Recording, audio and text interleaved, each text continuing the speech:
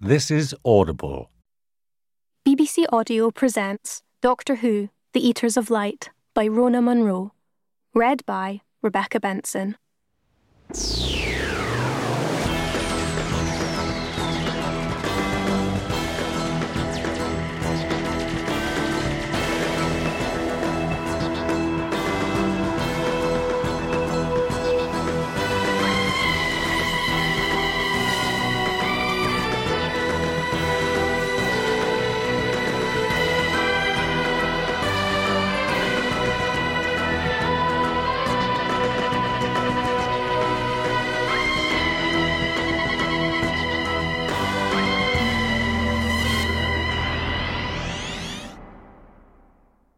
Prologue. It's all about the sun. Giver of light and life. Chariot of the gods. Fury of the firmament. Smiling face of the goddess. Static dance caller in a revolving reel of planets. A star.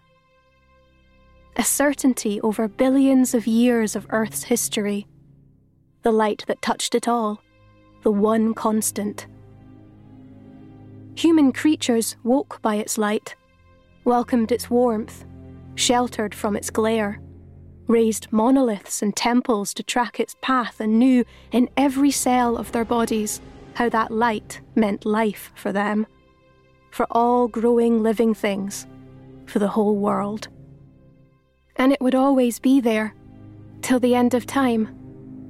I mean, it's not like anything could eat it, is it? Anything can be eaten, one bite at a time, if there are enough hungry mouths. There was a girl. She had one job. She was standing on a hillside and she had one task. It was easy. There was a door behind her, an open passage into the low stone temple of heaped stones that seemed to grow out of the hill, a door into the earth. This was her job. If an ancient warrior crawled, dying, out of that door, she had to blow a horn, and blow it, and blow it, and blow it until another fighter came running up the hill to take their place, guarding the gate. If she didn't raise that alarm, then a monster would break out of the earth and eat the sun. The girl knew this only happened once in a generation. No one remembered the last time a warrior had crawled out to die in the sunlight, gasping a terrified warning. The children guarded the gate, ready to raise the alarm, day and night. A warrior was always ready to run up the hill and vanish into the dark to fight the monster, but the alarm never came. The stones weathered. The grass grew. Lichen covered the cairn, and the monster never came. Only this day, it did. This day, when Carr turned her head to see a shriveled, blackened husk of a man claw his way out of the darkness, her face was running with tears. She'd already seen such horror that this moving corpse was barely a distraction from howling grief. The dying warrior's eyes were wide in the sockets of their skull. Their voice was a desperate, ragged whisper, the last piece of life, fighting through bared teeth. "It's coming!" And Carr watched the warrior die at her feet, and bared her own teeth and whispered, "Let it come."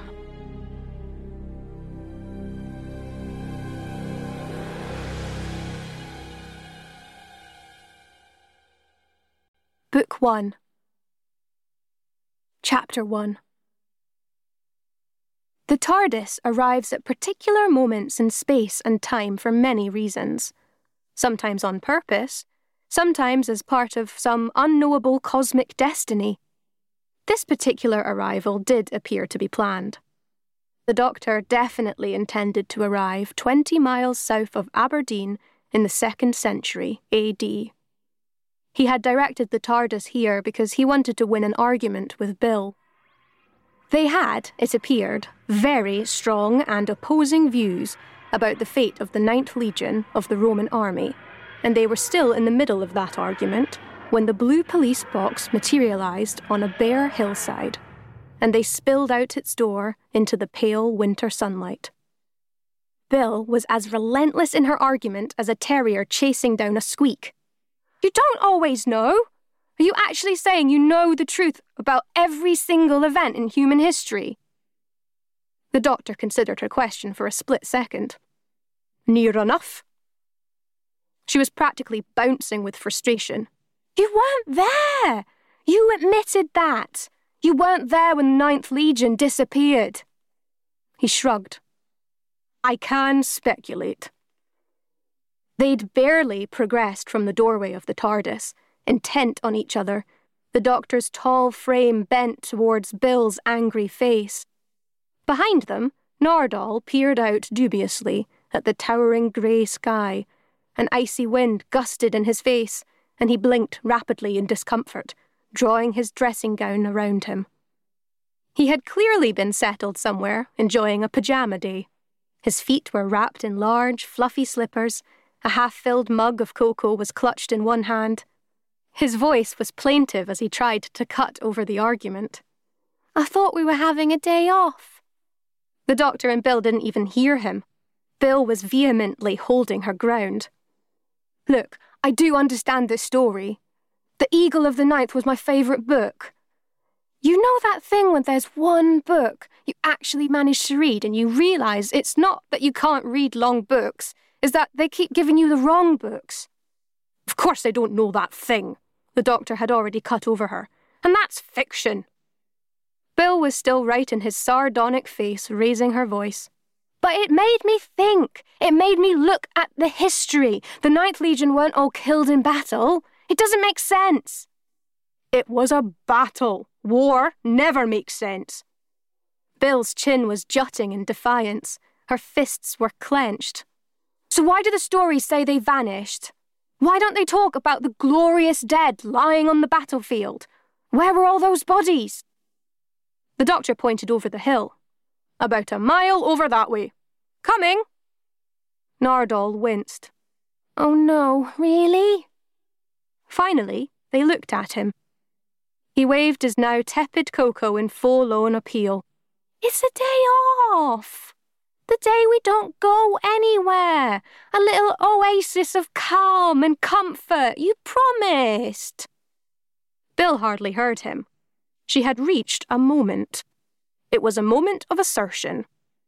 After weeks of wonder and months of mind-exploding discoveries about the nature of time, space, and Time Lords, she could be a dazed and awestruck human creature no longer. If she never knew anything better than the doctor did, she was going to shrivel into mere reactive gloop. She could feel it. Her brief adolescent obsession with the Ninth Legion of the Roman Army had been the thread that had tugged her towards a world of larger thoughts, had pulled her all the way into the teaching rooms of the doctor himself. He'd been masquerading as a tutor at the university where she dreamt of being a student instead of a dinner lady. The doctor had been the only one to see her true potential. But here he was, just like all the others who doubted her intelligence, suggesting she couldn't possibly know what she was talking about. She'd had enough. If they all died, who was left to tell the story? The doctor was already moving uphill. Just come and see. Bill stood her ground, shaking her head. If they were here, if there was a battle, and if they lost... The doctor interrupted again, his impatience rising. There was a battle here. They lost. He pointed again up the hill. They're over that rise and... Then they would have retreated south, along the river. And there is no way a legion of elite Roman soldiers could all be wiped out. They retreated south, probably along the river there. Bill pointed at a narrow, wooded glen below them. And then... something happened. She was already walking away, downhill towards the river. And I'm going to find out what, and then you can come and see. The doctor and Nardole watched her go. She didn't look back. Even her back was angry. The doctor sighed. Nardole glanced at him nervously. Is that safe? What? Said the doctor. Well, if something disappeared, an elite legion of Roman soldiers, and she's walking off to find it. She won't find anything. She'll be back in 10 minutes with wet feet and a worse mood. Come on. The doctor was striding uphill. Let's go and find the horrible truth. Nardole made one last appeal. I had a box set lined up. He took a paper packet out of his pocket and waved it in appeal. I was going to make popcorn. But the doctor didn't turn back either. Nardole hesitated for one moment. Bill was already out of sight, and the doctor was receding. He scurried after the doctor. They were skirting the edge of a hill. The doctor stopped, looking all around the slopes and glens on every side, searching. We must be close to the route the Romans took. 5,000 Roman soldiers ready for war. I think they'll have left a mark on the landscape. He strode on again, Nardole struggling to match his speed. Burning huts, slaughtered locals, abandoned bath towels. They crested the hill, and there were the stones. The sight of them didn't stop the doctor. He barely seemed to notice them, striding through the commanding monoliths without checking his pace, but Nardole stopped dead, gazing in wonder. They were standing stones, about twice Nardole's height, seeming to grow out of the top of the hill. The stones blazed with colour. They'd been carved and painted in bold lines. Nardole blinked at the images. Many of them seemed abstract, circles and half-moons and shapes intersected with bold lines of contrasting colour, beautiful but unidentifiable. Other images represented lowering bulls and leaping salmon. But over and over, seeming to glare out at Nardole with one vivid green eye, was the image of a strange, sinuous beast. Leaping legs, long spine, huge, heavy head bent down over a menacing, pointed snout, as if the creature was leaping forward to destroy. The menace of the creature, and the fear it inspired in the artists, was vivid in every line.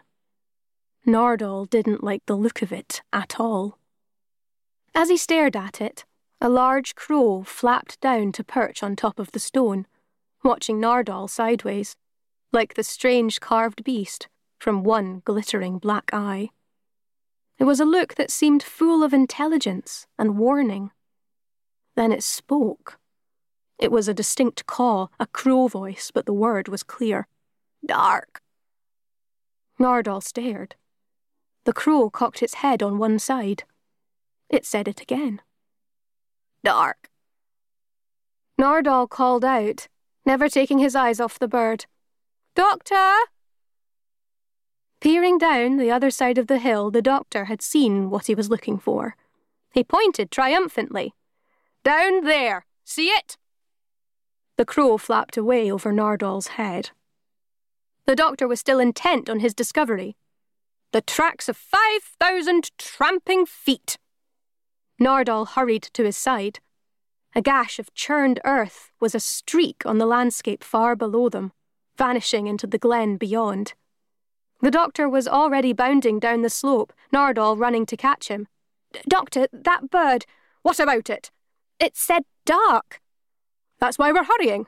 Not much daylight this time of year. But it talked. The doctor huffed in impatience. Well, of course it did.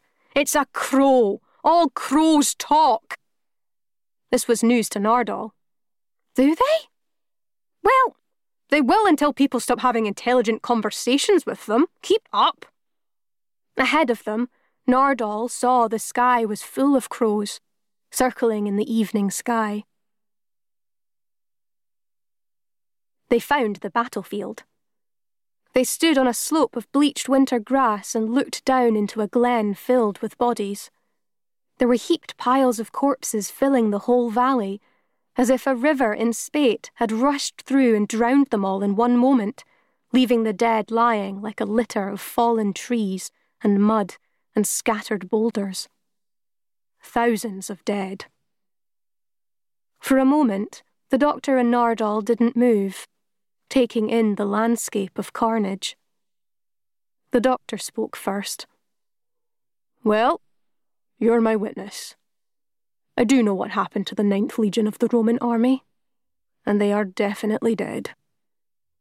For a moment there was no sound but the wind and the harsh caws of the crows that circled the fallen. The doctor was looking at the sky. The crows. He was watching them, working it out. They're not landing. They're not starting to feed on the bodies. Nardole gave a sad little shrug. Maybe they're still nervous, working up to it. The doctor's expression was darkening with a worse apprehension. Maybe there's nothing left for them to eat. And the doctor was striding down the hill, right up to the edge of the sea of dead. He was examining 2 corpses of the thousands. An Iron Age warrior, leather armour, heavy sword still clutched in one hand, was entwined with the body of a Roman legionary. Gleaming breastplate, dulled and grimy, shining helmet tumbled beside his corpse. The bodies inside the armour were barely recognisable as human remains. They were shrunken and grey and already crumbling into soil. The doctor poked dubiously at the dusty remains. It's as if their bones have disintegrated while they were still alive. This made no sense to Nardole. What could do that? Crumble human bones? Darkness. A complete absence of sunlight. Nardole frowned. Well, maybe. But that would take ages and ages. They all died at once. The doctor looked out over the sea of shrunken dead, the circling crows. A sudden urgency visibly flooded through him. I think we should go and find Bill. He turned into a forest of spears. A little cluster of small painted people were right behind them, weapons pointed right in their faces.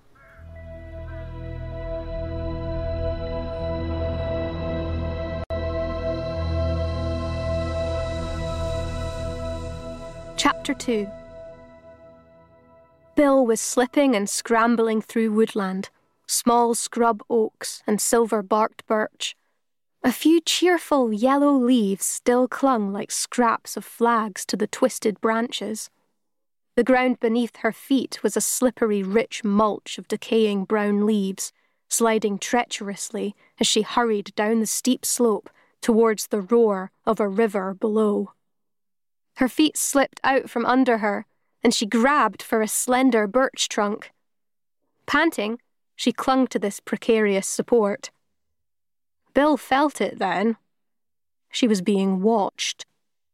She peered down through the trees. Below her, visible through the crossing branches, was a stretch of flat green meadow by the river. Standing there, staring up at her, was a huge beast. It was vast. Thick, golden-brown fur covered its whole body. 2 great horns curved out from its head. Their tips were metal. Someone had taken soft gold and shaped it to lethal sharp points. The great beast had only to toss its head, and those horns would rip through any obstacle in its path. Its eyes were hidden somewhere in the thick fur of its face, but Bill had no doubt from the tilt of its head that it was staring up at her. It snorted now and stamped its foot. She clung to the tree a moment longer. This creature was by the river. She wanted to reach the river. It seemed to block her path, but how dangerous could it be?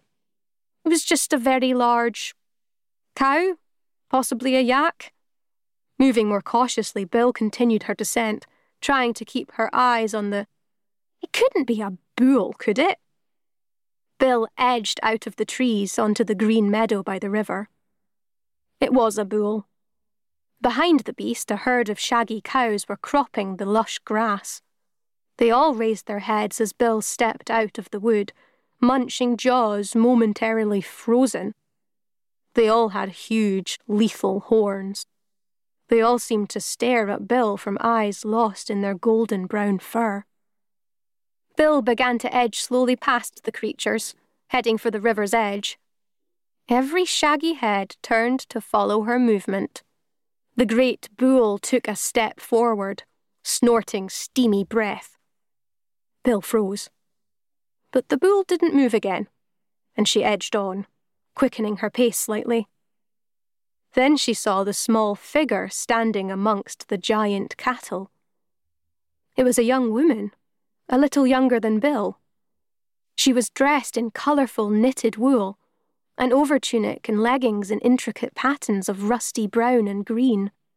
Her face and hands, the only skin visible, were tattooed in more swirling lines of pattern. She had a lethal-looking spear in one hand. For a moment, Bill and the young woman just stared at each other.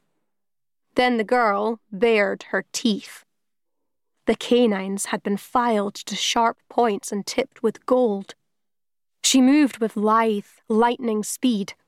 She leapt forward, grabbed the hairy flank of the snorting bull, and shot up onto its back.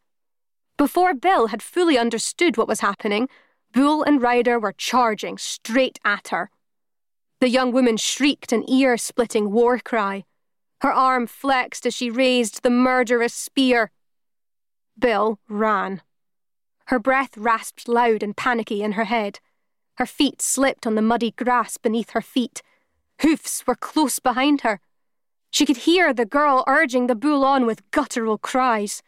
She weaved and dodged, but there was nowhere to run to. The river was a dark, raging torrent to one side, the steep slope of forest on the other. She dodged again, aiming for the cover of those trees. She nearly reached them, but the huge beast was suddenly between her and that escape. She wheeled back, tiring now. Something hit her like a moving wall, the bull's hairy side slamming into her. Bill was knocked down onto the wet grass, the breath wafting out of her. The sun had come out of the clouds. Its light was blinding in her face as she stared up in terror at the bared, shining teeth of the young warrior. The other woman raised her arm. Sunlight glinted, dazzling off the bull's gold-tip horns as it lowered its head to toss and gore. Then, out of the shadows of the wood, a tentacle of darkness shot out and coiled round those sunlit horns. The bull bellowed in shock as it was dragged backwards. Its rider screamed as she tumbled from its back. Bill gaped as she watched more and more sinuous tentacles shoot out of the darkness of the wood, slapping against the howling bull, dragging it back towards the darkness. Then those dark tendrils were creeping over the sunlit grass, creeping towards Bill and the bull's rider. The girl yelled grief and defiance as the darkness snaked towards her, watching in agony as her beloved bull was pulled to the ground, shrinking, dying.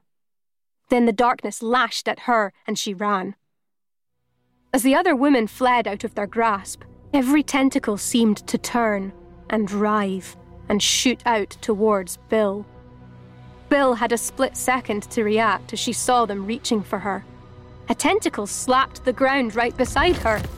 It caught the edge of her foot and seemed to spread instantly, dark slime sliding up over the bare skin of her ankle. Bill screamed and wrenched herself free, but the flailing ropes of darkness thrashed after her. Bill scrambled up and leapt into the river. At once, she was inside boiling darkness. It surged around her, carried her away with shocking speed. Her arms and legs flailed, buffeted and tossed by the surging water. She could see nothing but showers of shining silver bubbles. Then the current hurled her upwards, and her head broke the surface.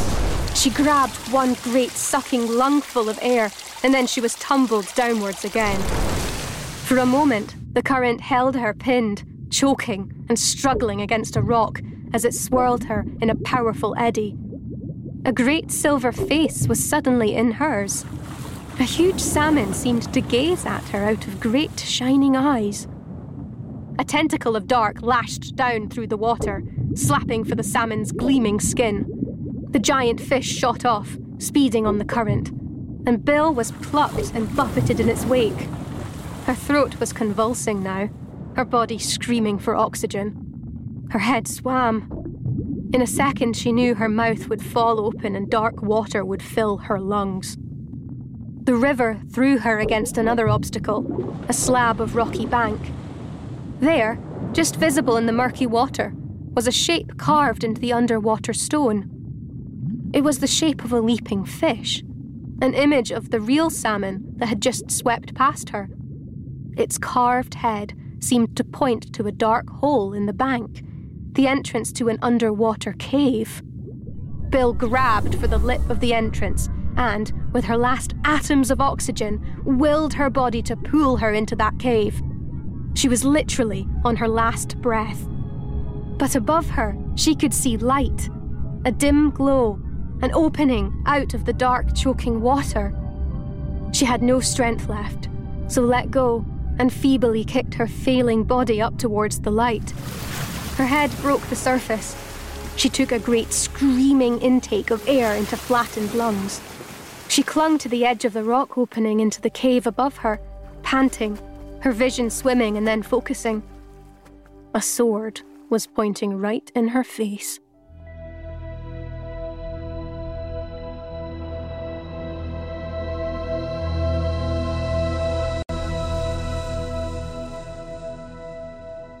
Chapter 3. The sun was sinking towards the dark shapes of the hills as the Doctor and Nardole were herded towards a small settlement. Low, round huts built of stone and wood were surrounded by a green earth rampart. Smoke spiralled up into the growing dusk from the centre of the largest building, the hall. Jabbing spears chivied them to duck into its low entrance. Inside, Nardole looked around in appreciation. Every surface was painted and decorated, every bowl, every bit of wall, every stool, every piece of cloth. Everything carried geometric patterns in red and blue, green and brown, yellow and purple, the designs echoing the tattoos and the knitted clothes the fierce little people around them were wearing. "I like what you've done with the place," said Nardole. "Bright!" "Everything painted," the Doctor agreed, looking at the decorated faces glowering all around him. Their faces were decorated in the same swirling patterns. "Painted people!" A spear jabbed right in his face. The boy holding it scowled ferociously. "That's a Roman name." The Doctor nodded impatiently. "They call you painted people, Picts, yes, but we're not Roman.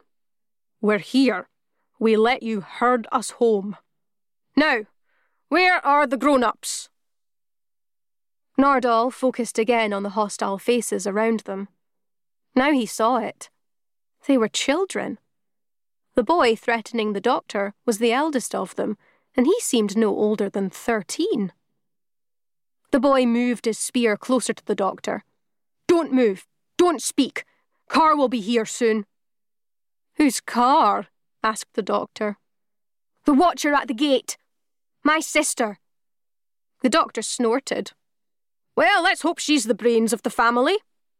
Nardole felt that something was needed to lighten the atmosphere. "I'm Nardole," he said to the angry boy. "What's your name?" "I'm Ban of the Gatekeepers, and you'll stay quiet when I tell you to." Nardole ignored that threat. Smiling cheerily, he offered the crumpled bag from his pocket. "Popcorn. Won't take a jiffy to make." The Doctor gave him a cold look. "What are you doing?" Nardole blinked. "Ingratiating myself." "Stop it! It's nauseating!" The Doctor snatched the bag of popcorn kernels out of Nardole's hand. Ban's voice rose, shrill and frightened. "Don't move!" The Doctor had frozen, apparently startled, looking around the hall. "Shh! Do you hear that? Do you know what it is?" Ban took a nervous step back as the doctor loomed over him. "That's the sound of my patience shattering into a billion little pieces." The doctor knocked the boy's spear aside, right in his face now, horribly gentle. "Now, there are only two things I need to know. Where's my friend? And what destroyed the Roman army?" The voice came from the doorway. "I destroyed the Roman army." They all turned. A girl stood in the entrance. She was pale, exhausted. Her face was drawn with suffering, but her expression was hard and fierce. The doctor considered her. "You destroyed the whole Roman army, all on your own? That's a good trick. And you are?" "Carr. I'm the warrior who keeps the gate." The doctor nodded at this first shred of useful information. "All right, there's a gate. Where is it? What does it lead to?" But Carr was ignoring him now, moving quickly to Ban. For a moment, she talked just to him, quiet, her voice cracking with grief. "Ban, it took the great bull." Ban's eyes widened in horror, and then, like hers, flooded with tears. But Carr instantly pushed the grief down again. Still ignoring the doctor, she showed the watching children the strange implements in her hands. She held up a spear-like shaft, studded with horizontal spikes like a huge comb, then brandished another shaft with a round slice of thin crystal set into the top of it like a huge hand mirror. Carr addressed all the painted children gathered around her. "The first battle is over, but now we have to fight again. We have to drive the beast back." Ban visibly swallowed in fear. He understood what that meant. The doctor snatched up this new scrap of information. "And there's a beast. Of course there is. Which side of the gate is it now?" He indicated the children crowded round them. "And where are your parents? Where are the other fighting women and men?" Carr glanced at him from dead, empty eyes. "It was a great battle. A great battle, and we beat you, Roman." Ban was beside her, echoing her defiance. "Carr beat you. She did what even our parents couldn't." The doctor looked her up and down. "She's not a warrior. She's an embryo. What did she do? Throw her cuddly toys at them?" Carr raised the heavy spiked weapon in her right hand, suddenly flooded with rage. "Listen, Roman. We're not Roman," the doctor cut over her. "We're not part of the Roman army." Nardole nodded agreement, not even a little bit Italian. Carr shook her head scornfully. "You think I can't see it in you? All that power, all that certainty." Nardole could see that the patterns on her face and arms were tattoos, not just painted on.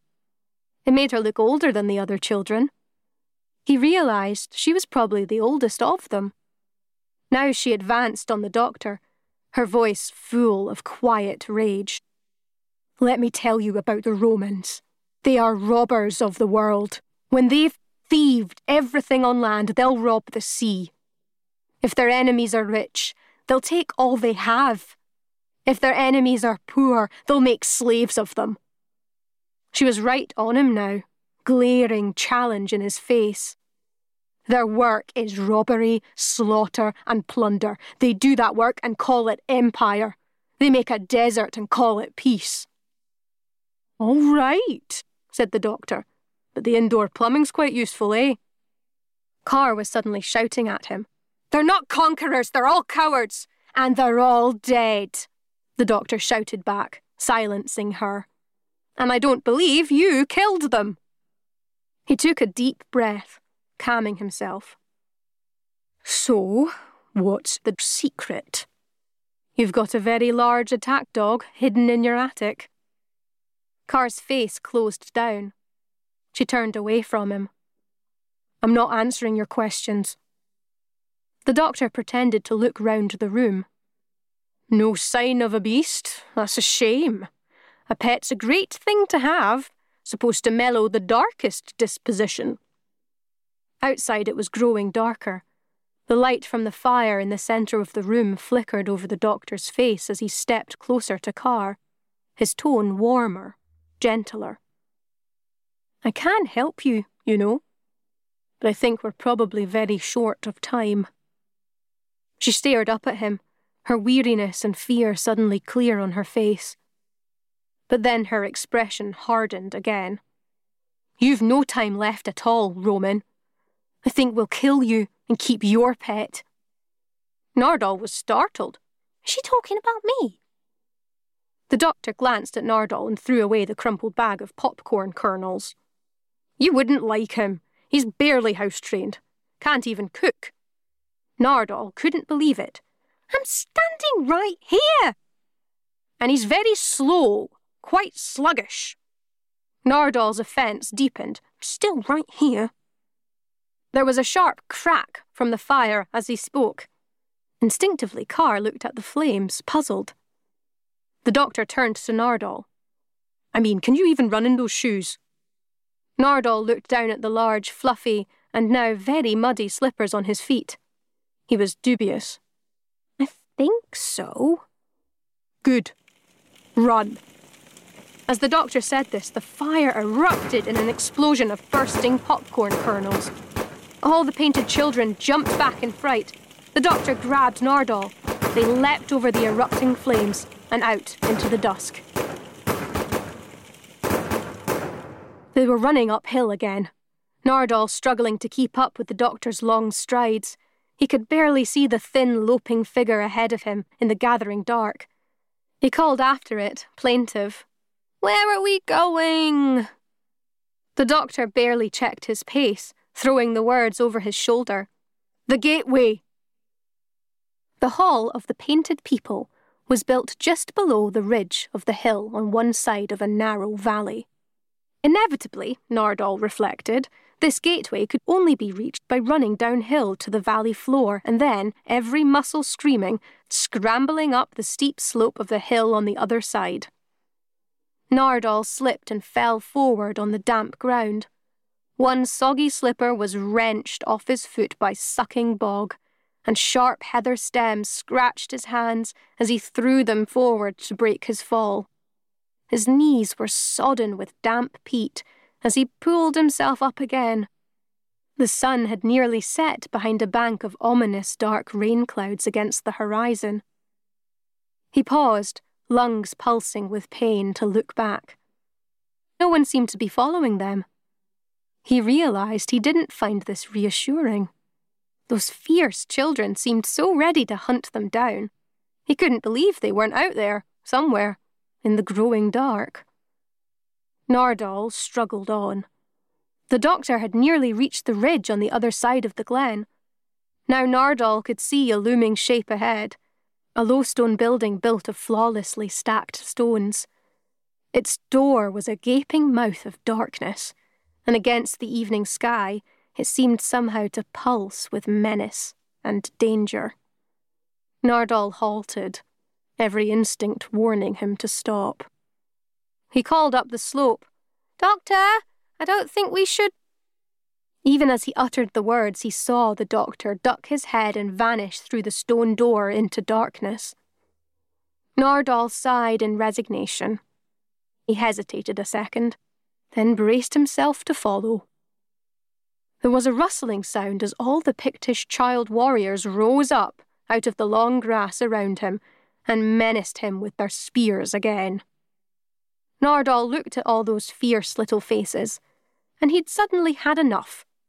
He sat down heavily with a squelch on a pillow of bright green bog moss. Fine, that's it. I'd rather be a pet by your fire than follow him into that place. A crow flew over, cawing loudly. Again, Nardole was astonished to hear it calling out words. Gate! Gate! A last shaft of dying sunlight shone out briefly from the clouds on the horizon. The whole hillside shook. Carr wheeled to look up at the strange, menacing building into which the doctor had vanished. Her voice was full of raw fear. "The gate's opening again."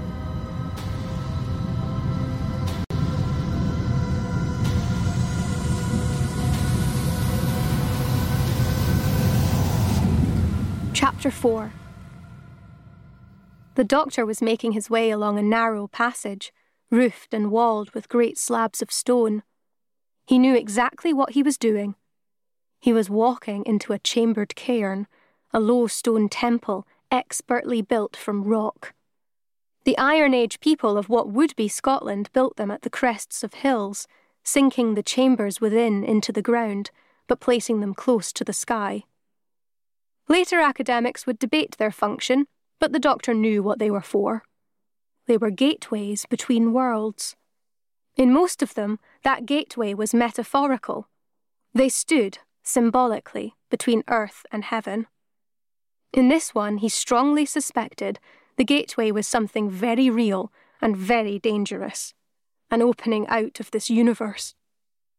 To either side of him, passages led off to other chambers and hidden rooms, but he ignored these, walking slowly down the main passage.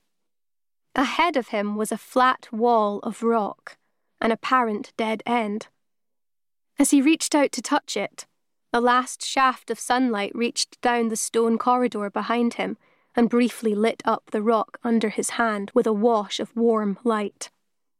The rock shuddered and dissolved. The doctor stepped through the space where it had been and found himself on a plateau of bare rock above a great gulf of darkness. He strongly suspected this was another dimension, one of those chaotic, half-formed in-between places that bulged destructively through the fabric of the universe. He was staring into infinite blackness, but, as he focused, he could just make out faint movement. Somewhere out there, great sinuous shapes were coiling and roiling like monstrous eels. The doctor took an instinctive half-step backwards. Something crunched under his feet. Looking down, he could see he was standing on a litter of human bones and weapons. Generations of fighters had made a stand here and died and turned to crumbling dust. And something else was flowing over these ancient bones. Light was running like water through the open gate. The doctor looked back. Behind him, he could still see back through the portal that had opened to allow him to step into this other universe. He could still see the passageway that had led him into the cairn and through this impermanent doorway. Far away, back in that other reality, he could still see the flash of bright sunlight and green grass framed by the great stones back at the entrance to the cairn. That light was flowing along the corridor as if it was a solid element, forming into wisps and tendrils like ink swirls in water. The light seemed to be sucked over the skeletons and crumbling rocks at the doctor's feet and out into the abyss on the other side of the open gate. And out there, in the darkness, thin tentacles came reaching out to catch that solid light, to suck it in, to feed off it. A great hissing, buzzing noise grew, and those tentacles reached closer, reaching for the tiny figure of the doctor, standing alone, facing the dark.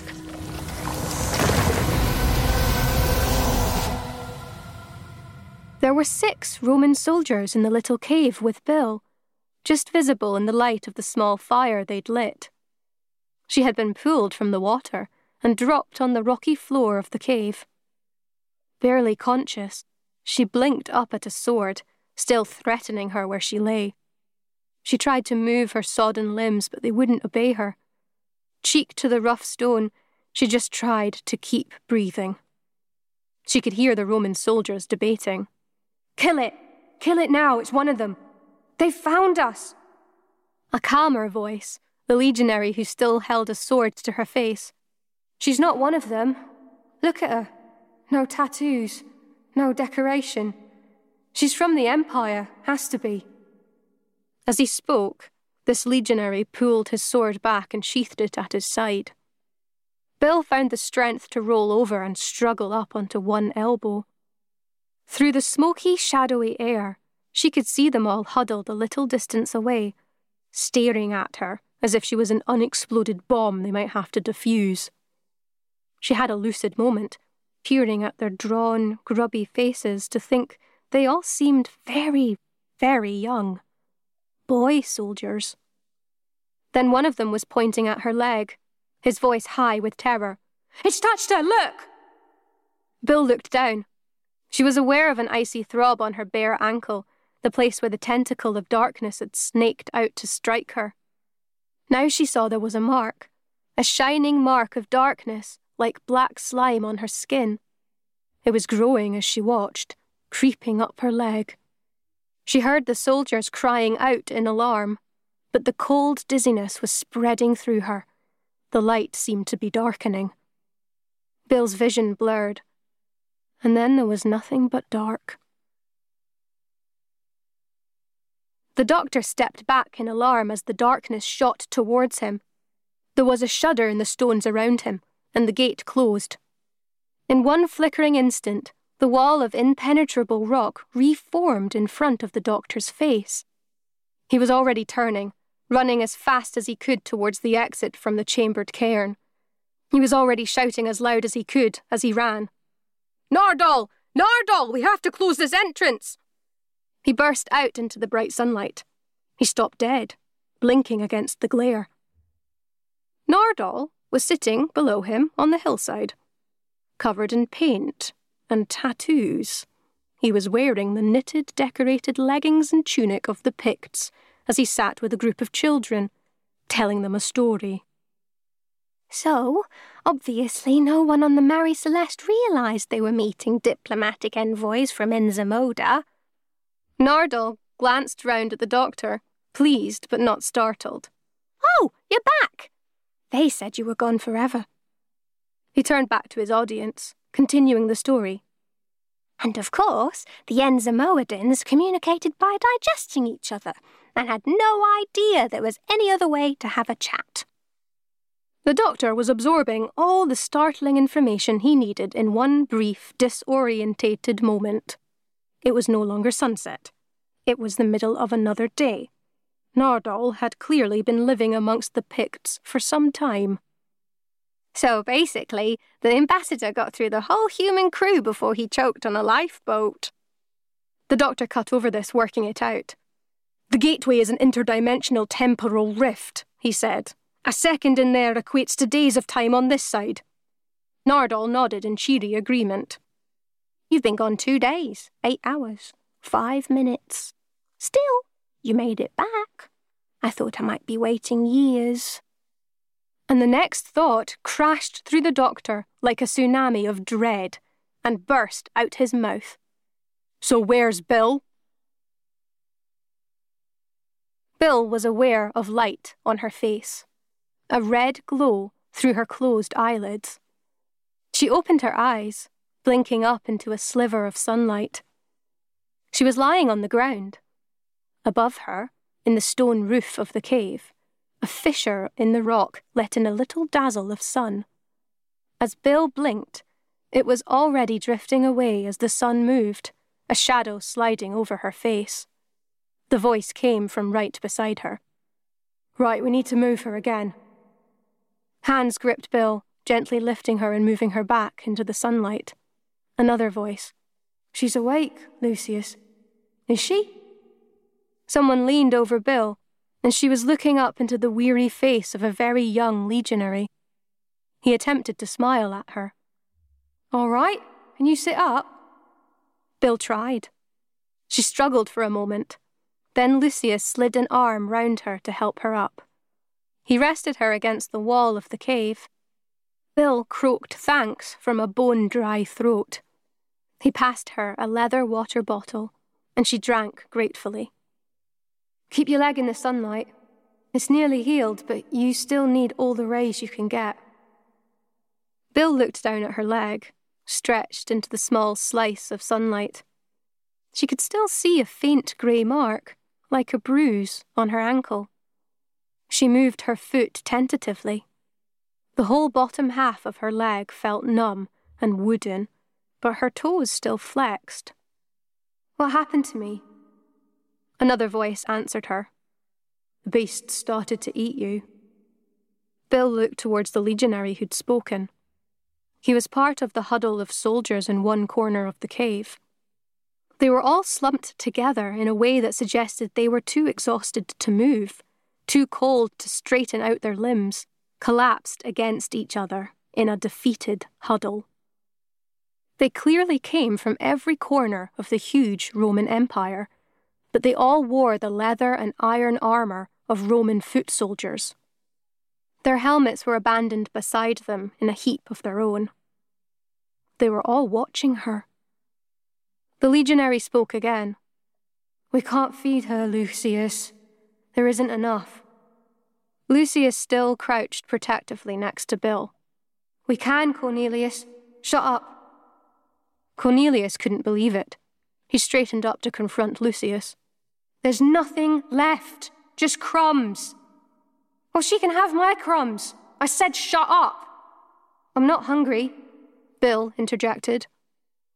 Cornelius stretched his mouth in a humourless grin. Lucky you. Bill was working it out. The armour, the battered helmets. Are you? She hesitated. It seemed so unlikely. You're the 9th Legion. Another soldier spoke then, his eyes fixed on the ground as if he was ashamed to raise his head. What's left of it? Bill absorbed that, trying to understand. Her voice was quiet and shaky, already dreading the answer.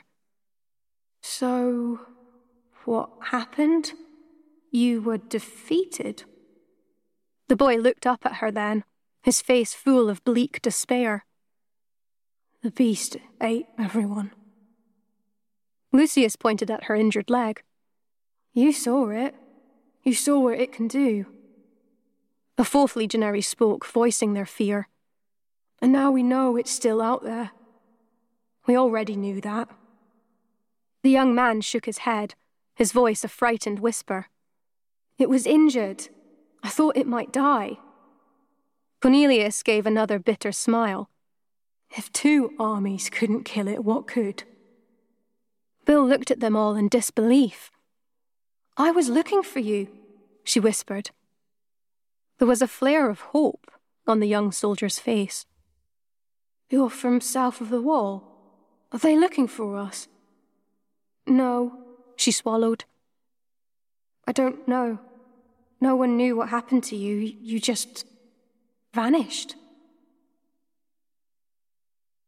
The doctor's barely controlled rage was blasting from his eyes. You didn't look for Bill. Nardole wriggled where he sat, shrinking almost visibly under the doctor's fierce gaze. I did, he squeaked in protest. For ages. And you stopped because? Because I couldn't find her. The doctor's face was now centimetres from Nardole's. His voice was quietly dangerous. How hard did you look? Unnoticed, Carr had joined them. She cut in on this standoff. She's gone. The doctor wheeled on her. I saw her by the river. The beast took the great bull. Then it took her. For a moment he didn't answer. Then he straightened to his full height, radiating certainty. No, it didn't. I saw it. I don't care what you saw, but we'll circle back to that in a minute. Something else we need to have a chat about first. He was advancing on her now. Despite herself, she took a half-step back. Again he lowered his voice to whisper 5 words that seemed to cut right through Carr as she glared up at him. I know what you did. Carr didn't answer, but whatever she read on his face killed any denial as it formed in her mouth. For a moment no one spoke. The only sound was the winter wind blowing through the faded grass. Then the doctor sighed, a breath of infinite weariness at the inevitability of disaster. I've looked through the gate. I know what's there. I stood on the bones of the warriors who stopped those beasts breaking into this world. Carr was crying now, her head bowed, silent tears running down her cheeks. "Why didn't you guard the gate, Car?" She looked up at him, loss and grief naked on her young face, and she remembered.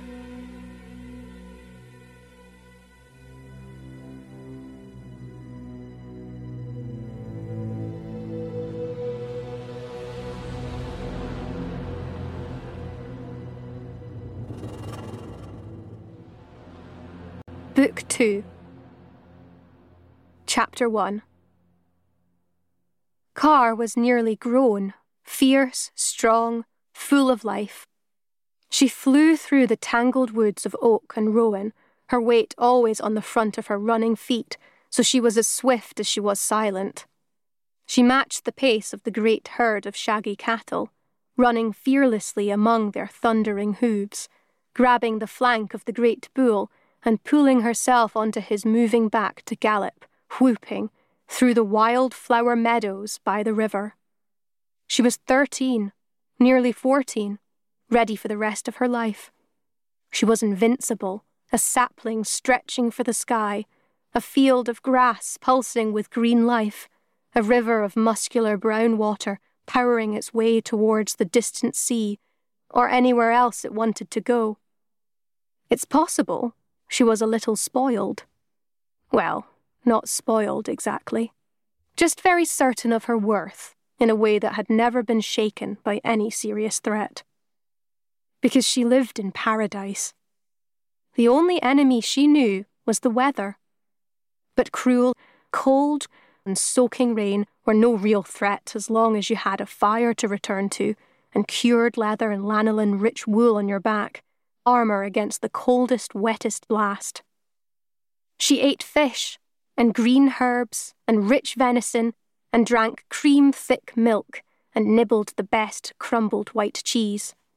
Her life circled with the sun, rising earlier and earlier each spring morning as the dawn crept over the edge of the hill and through the door of the hut where she lay in a warm heap, safe amongst the breathing bodies of everyone she knew and loved.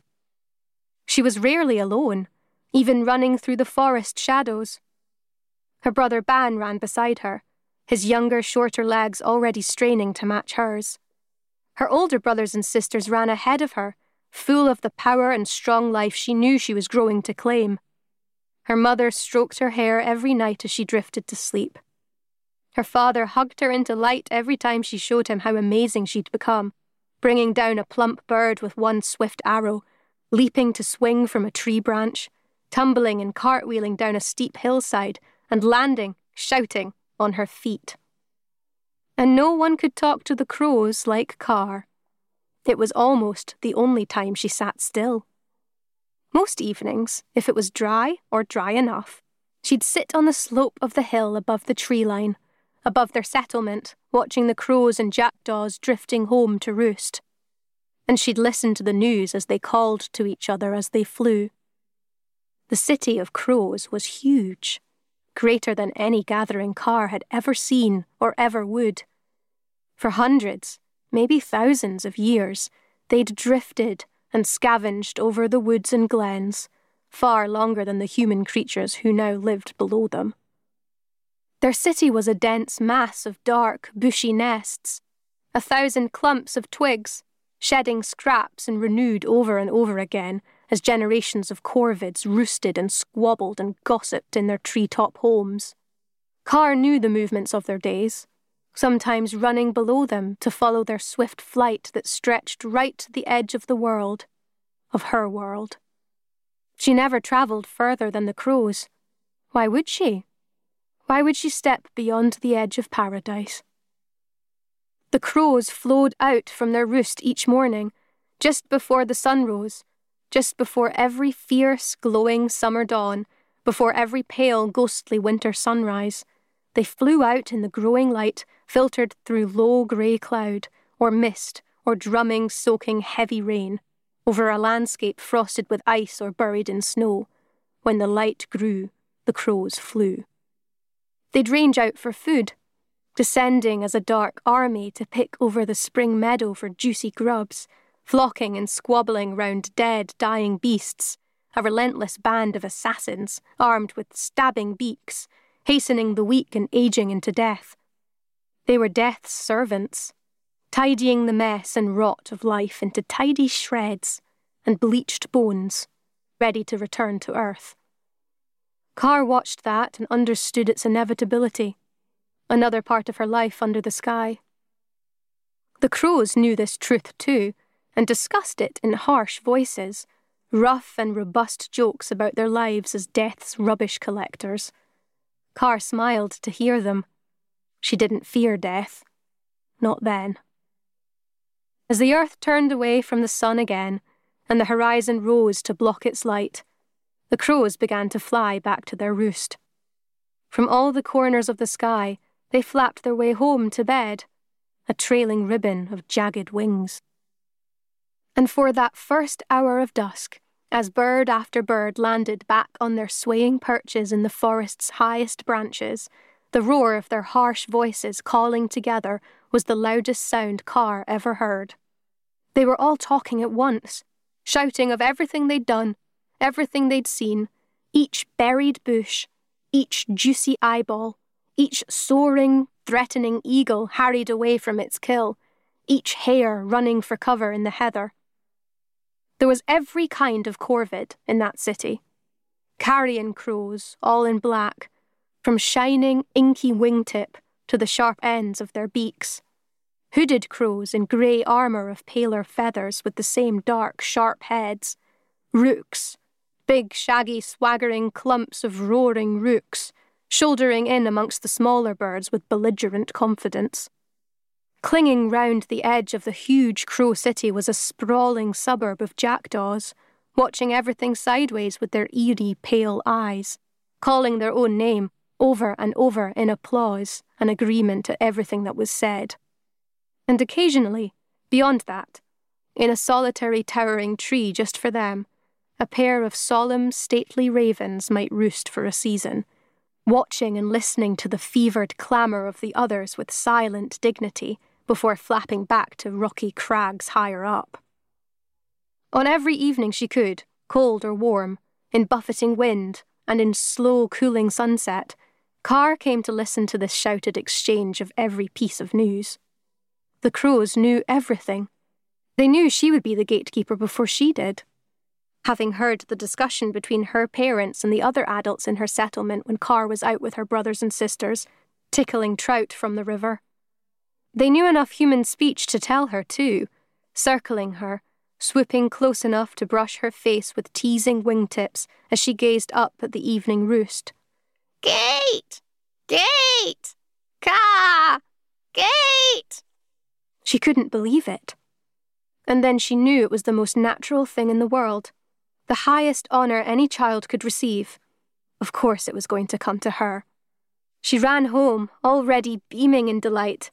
She burst into the decorated main hall where half the people in her whole tiny world were already gathering round the evening fire.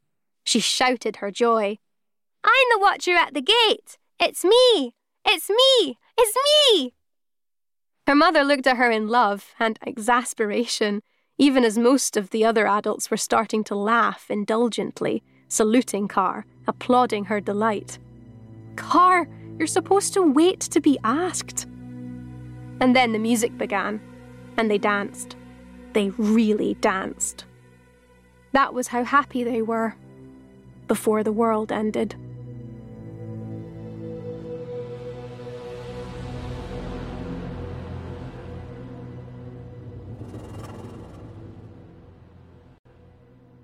Chapter 2. This is the furthest edge of the world, and we come from the centre of everything. Lucius's voice was low, his gaze distant. He seemed to be almost talking to himself as he began his explanation. Bill listened, and all the other legionaries listened too, as he began the story of what had brought them to this dark prison. We all met in Rome. Lucius was a middle child, too young to have his own life, too old to be indulged. From dawn to dusk he worked. The family were holiers. They had a cart and oxen, their whole wealth and livelihood, They lived with the oxen. One wooden stable contained the animals and the whole family. Every few days, Lucius and his father harnessed the huge, slow beasts to their wagon and bumped their way round all the small farms that surrounded their tiny home, gathering up the farmers' produce for market. Then they turned the oxen's heads towards the distant city sprawled by the river Tiber. They bumped over dusty roads until they were right under the high walls of the largest, greatest city in the world, at least Lucius believed it was, Rome. The gates would be closed for the night by the time they arrived.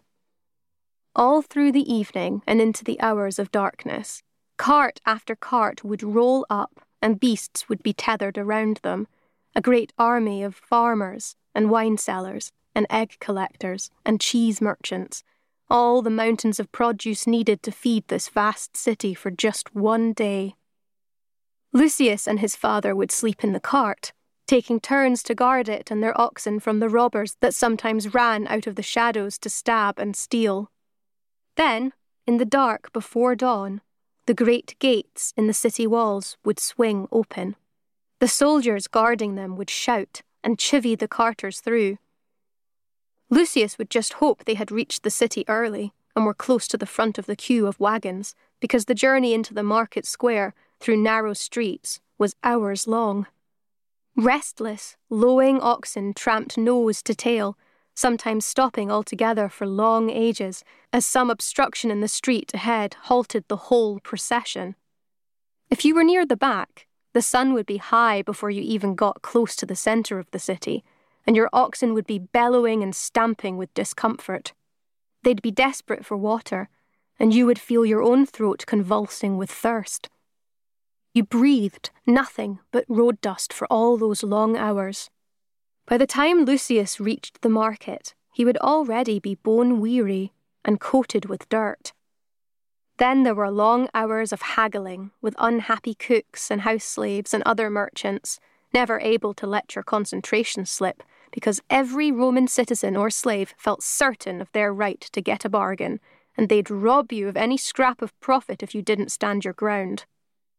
By the time evening came, and Lucius and his father turned their cart back towards the road home, he would barely have slept for 2 days and would be nodding into unconsciousness where he sat on the swaying cart. But he had to stay awake and drive the oxen. His father slept like a corpse in the empty cart, but Lucius had to remain alert and guard their wealth on the dangerous road home. He was young. He had the strength for it, his father said. Lucius's father was 31 years old and looked 60, broken by all the sleepless nights and dusty roads. That was Lucius's future. A share of this punishing life that left you no leisure to spend the few coins you made on anything but survival. He didn't know he had another choice, until he saw the legionaries. Lucius was driving the empty cart and his sleeping, snoring father back through the dusk towards home, when he saw a great column of dust on the road ahead. It was the dirt raised into the air by 5,000 stamping feet. A Roman legion was marching back towards the centre of the empire, Rome. The outriders reached him first, mounted officers in gleaming armour, their jaws set under their shining helmets. They gestured angrily at him to clear the road. Lucius tried to turn the oxen towards the side of the track, but as the beasts balked and jittered, one of the officers lost patience, riding at the oxen, hitting at their big soft snouts till they jerked away in alarm and stumbled into the ditch. Lucius fought to hold the reins and keep them upright, but it was too late. The cart's near side wheels slipped into the ditch, and they were stuck, trapped there, tilted sideways as the Roman legionaries started to march past. Lucius's father didn't even wake, rolling along the bed of the cart to lodge, still snoring, against its lower edge. Lucius climbed down and hurried to soothe the distressed oxen, holding their heads. He could do nothing but watch as the legion flowed past him. Angry and resentful as he was, he still couldn't help feeling awe and admiration at the sheer military power he saw. Every legionary was in step, arms and legs powerfully muscled and moving in perfect unison. every helmeted head pointed front, all eyes fixed with apparent determination on the road ahead, until the last soldiers came in sight. The tail end of the column was made up of all the legion's support, carts of oxen with their loads of supplies, the rolled bundles of tents and kindling, and great sacks of dry and preserved food. Guarding these supplies and servants and marching among them were a group of very young legionaries.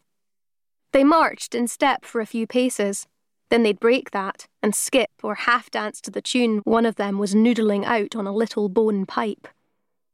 They were talking and laughing, shouting to each other over the backs of the oxen, calling out all the boldness and badness they were planning once they were off duty inside the great city of Rome. Then one of them, a tall young man, saw Lucius. He stopped dead for a second, taking in Lucius's miserable plight. Then he shouted, "Legionaries, to the rescue!" In seconds they were swarming round him, shouting and calling encouragement to each other. They scrambled into the ditch, 4 of them on each wheel of the cart as their leader barked instructions. They bent their legs and straightened their backs, faces flushing with effort, cheeks puffing with breath. They physically lifted the cart out of the ditch and safely back onto the road.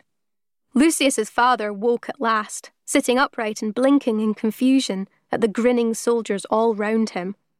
Lucius stammered his thanks. The tall young man waved Lucius's words away. "Your life's hard enough, believe me, we know." The others were laughing in agreement. "Every one of us were carters once. That's why they put us on the baggage train." The other legionaries were already hurrying to join the tail end of the marching procession, but the tall boy threw a last thought back to Lucius. "You should join up, get a wage, see the world." And that was how Lucius met Sextus and all the rest of the baggage boys. Joining up was easy. The recruitment stalls were all over the centre of Rome, burly officers calling and cajoling to every able-bodied young man who passed them.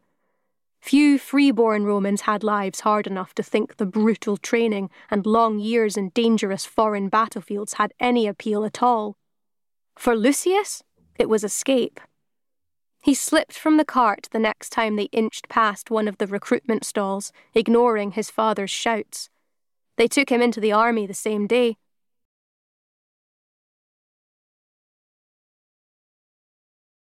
The Imperial Army. Now, he was a soldier of the 9th. His only regret was that he knew his younger brother would now inherit the grueling life he was running away from, and that he never saw his mother and family to say goodbye. In a few weeks, he had a new family. He joined their contubernium, the smallest unit of the army. 8 men shared a tent, food, bedding, a fire, and everything else, day and night. There was Marcus, a wiry, skinny boy the army had clearly expected to grow.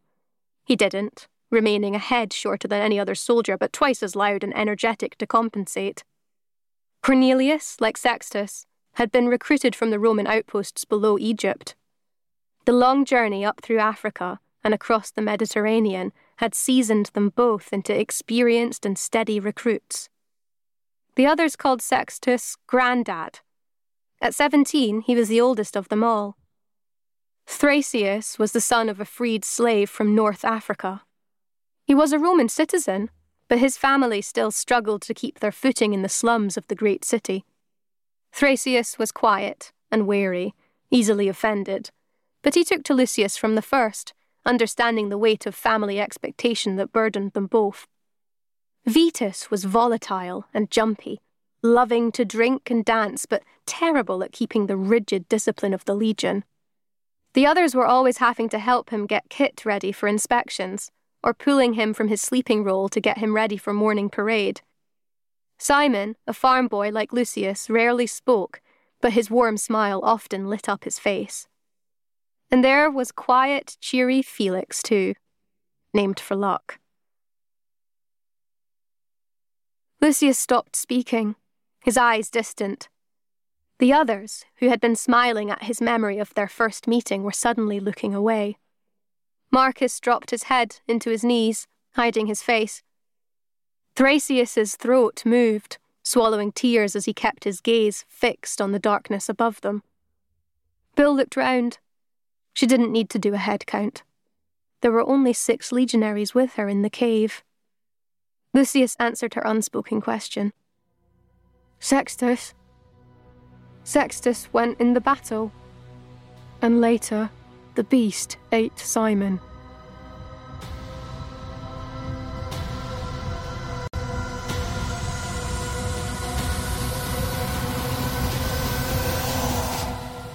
Chapter 3. The next dance had been the best part of Car's new life.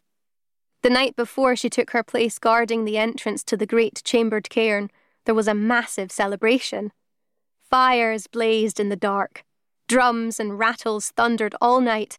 Metal horns crowed, and her community's best singers called the tune and rhythm of the dancing that carried on till dawn. Car loved to dance, whirling and whooping in reels and circle dances.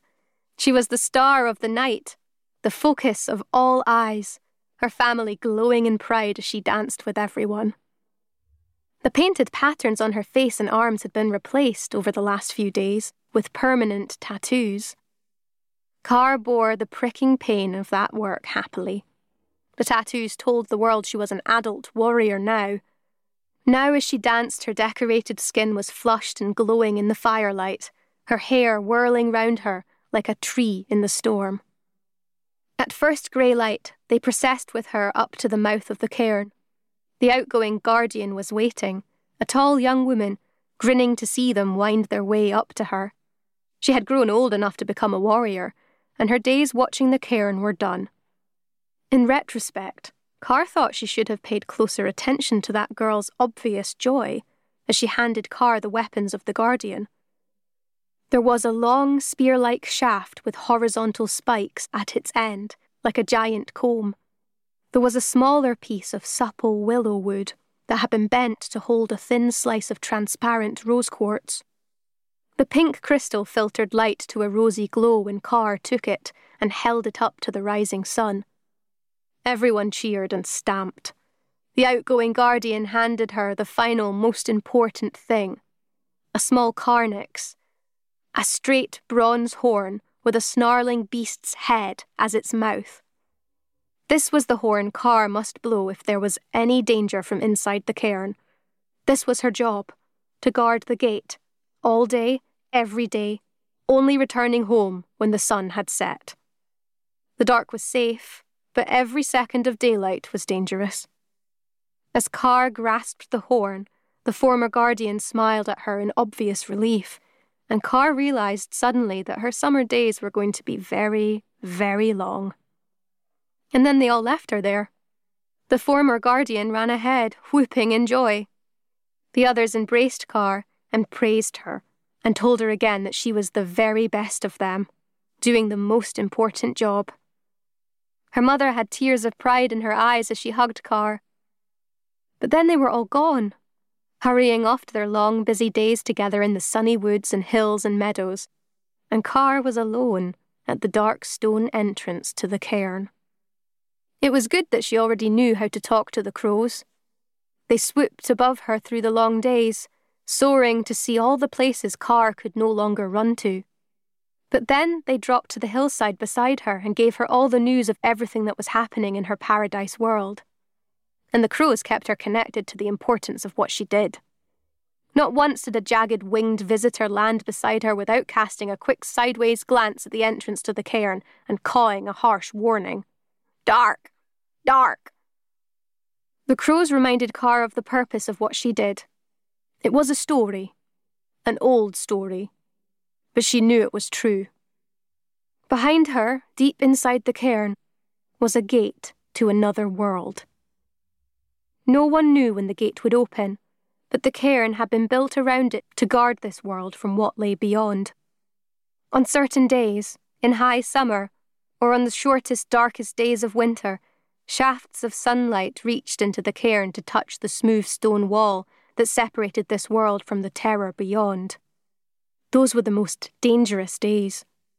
The cairn had been constructed to make them clear, to clearly mark the moments of danger, to keep the guardian alert. On those days, Carr sat at the entrance staring along the beam of sunlight, cutting into the heart of the cairn, certain, sometimes, that she saw the stones start to shiver and transform. But any day was dangerous. The guardian could never let their concentration waver while the sun was in the sky. It was the crows who reminded Carr what was on the other side of the wall of stone. A beast, and a warrior who held that beast back. The crows muttered it as they pecked at the soft turf after rain. Beast! Beast! Fighter! Beast! The fighter, her community's best warrior, had run through the gate the last time it opened. Not even Carr's grandmother remembered that day. It was generations ago. But Carr knew they were still in there, might remain in there for hundreds of summers and winters, holding back the monster that would eat her son. If the gate ever opened, it would be because the warrior had been defeated, and Carr would have to raise the alarm, blowing her bronze horn to let the next fighter know they had to run into the cairn. Carr held their weapons, ready to hand them to that running man or woman as they sped past on their way to hold back the dark. The comb-like spear and the shield of rose quartz were the weapons to fight the monster, and Carr knew who that warrior would be. It would be her elder brother, a laughing young man who still sometimes tried to pull Carr onto his shoulders and gallop her shrieking round the fire. She watched that gate on the days of particular danger with her heart thumping with dread, only relaxing when full night swallowed her up in shadow again. If the warning of the crows hadn't been reminder enough, there were also the stones. A line of them circled the hilltop around her. Sometimes one or two of her neighbours, skilled in stone carving and painting, would keep Carr company as they repaired the standing slabs. The stones showed the weapons the fighter was wielding somewhere in the dark, the comb and mirror. They showed the abstract shapes that were also tattooed on Carr's skin and theirs, the signs of the families who had sent warriors into the dark. They showed the companions and the guardians of the people who held the gate, the great bull, the mighty salmon, the ever-vigilant crows. And over, they showed the beast, the eater of light. Carr would stare at the carvings of this monster, trying to imagine what it must be like to battle it in endless night. It had a long, lizard-like body, trailing legs that tucked beneath its bulk, as if it was used to drifting through air or water, a long, threatening snout, pointed like a pikefish, and great, baleful green eyes that seemed to glare at Carr out of the stone. It was the worst horror Carr could imagine. Until the Romans came.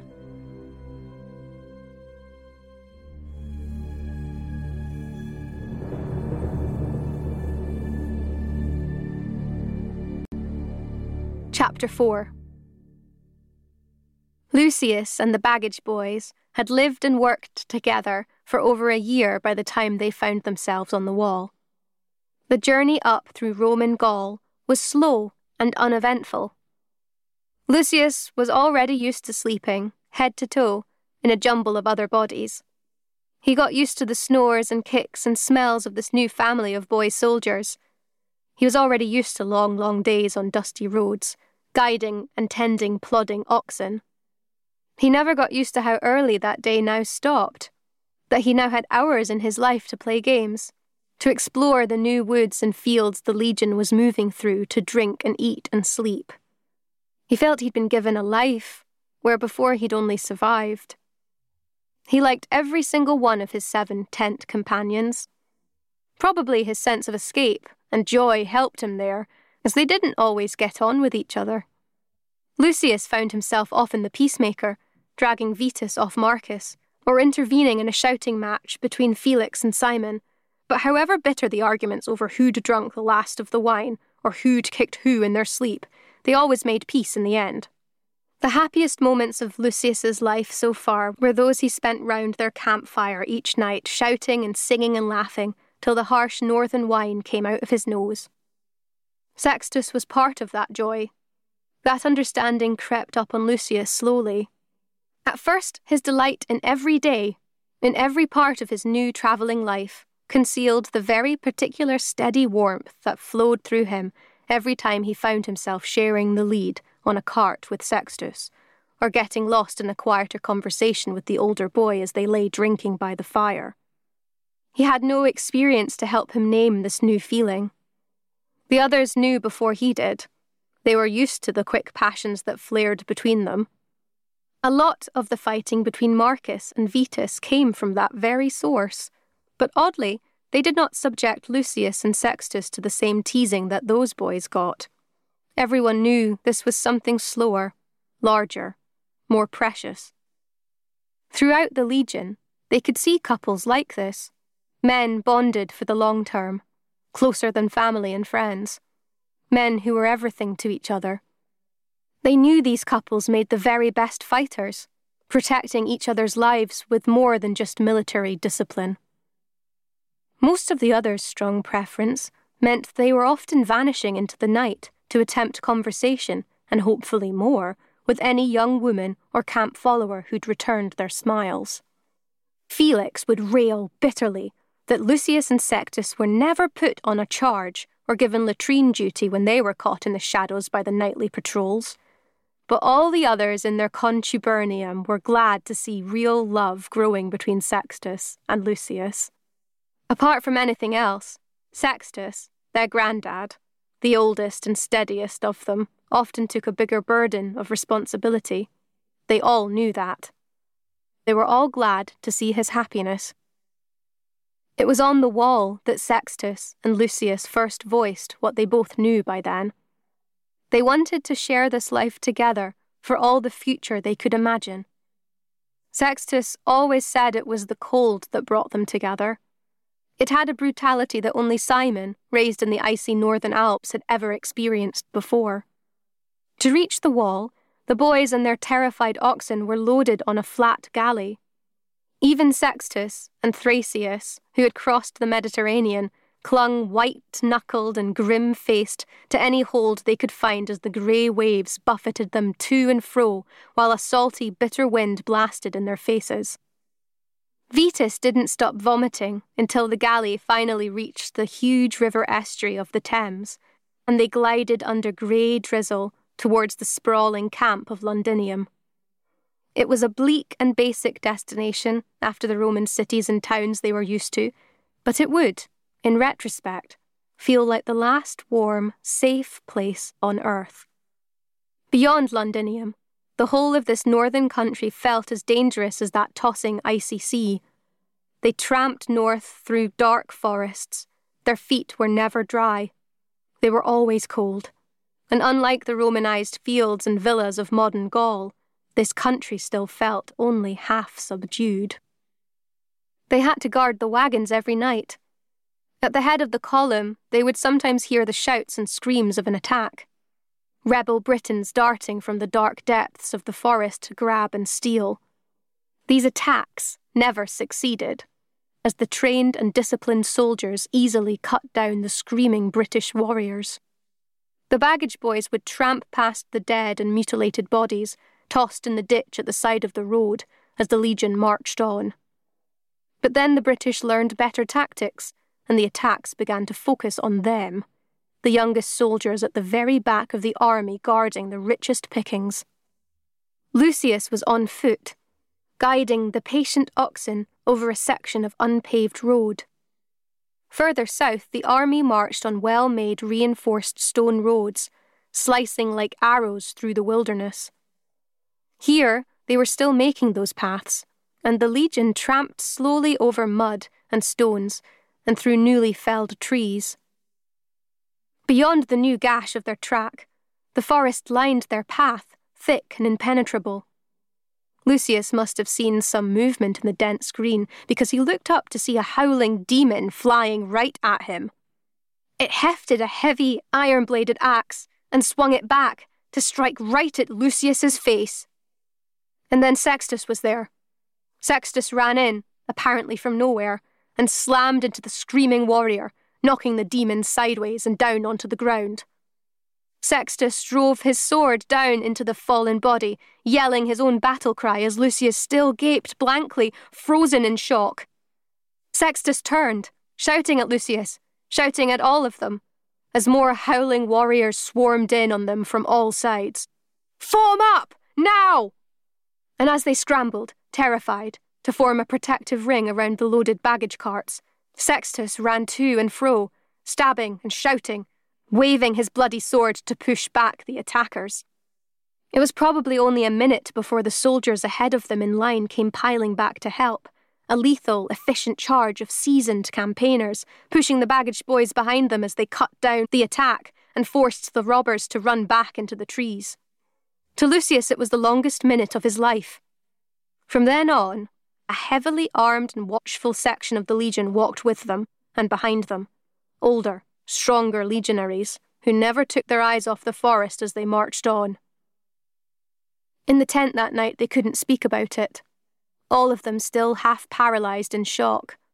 All these months in a fighting legion, most of them had never seen real fighting. They knew they would soon see more.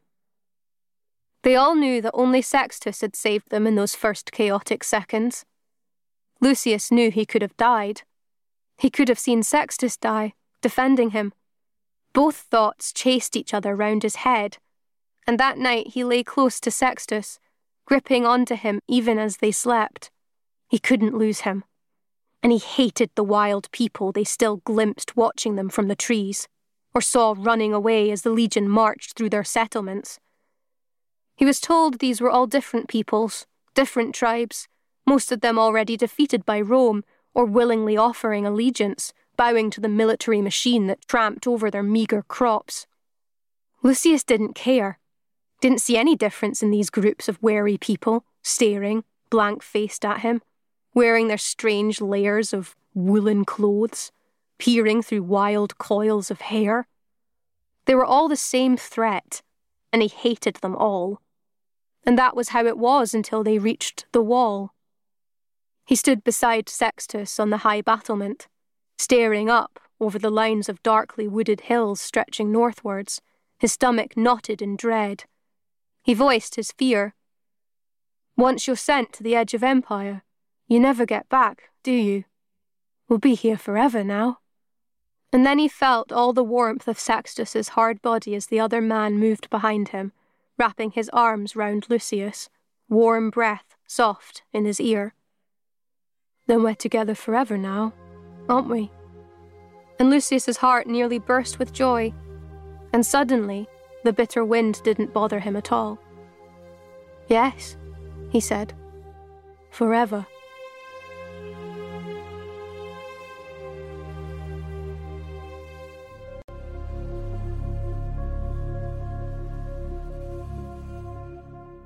Chapter 5. Car's community lived all their days remembering their duty to guard the gate. Their gaze went to the sky, always noticing the changes in the light as the seasons changed, and the days shortened, and then grew again. They were the guardians of that cycle. They protected the whole world, and that was the centre of everything they did, of the designs they carved in stone, the songs they sang, the dances they danced. But they knew there was a larger world. They knew there were changes beyond their borders. They knew about the strange soldiers who had made their way north a generation ago. They knew there was now a great wall of stone spanning the whole width of the country, dividing the tribes of the north from those far to the south. The fierce soldiers in their skins of metal and leather walked up and down that huge barrier in their shining helmets, day and night. They stopped all trade and treaty between the northern and southern tribes. They rode out from the safety of the wall to kill and pillage, demanding that communities accept the rule of Rome. Was Rome a king? A god? Car's family didn't know. The Romans slaughtered those who stood against them, and they took all the supplies they could carry back to the wall. "For what?" Car's mother always said. "Why do they take all the food, all the cattle? If they're hungry, someone will have enough to share." But the Romans clearly didn't want to share. They wanted all the food, all the cattle, forever. And every year, more of them came further north. They were trying to spread. They were trying to change and control all the lands and peoples they could reach. But the wall was weeks of walking to the south.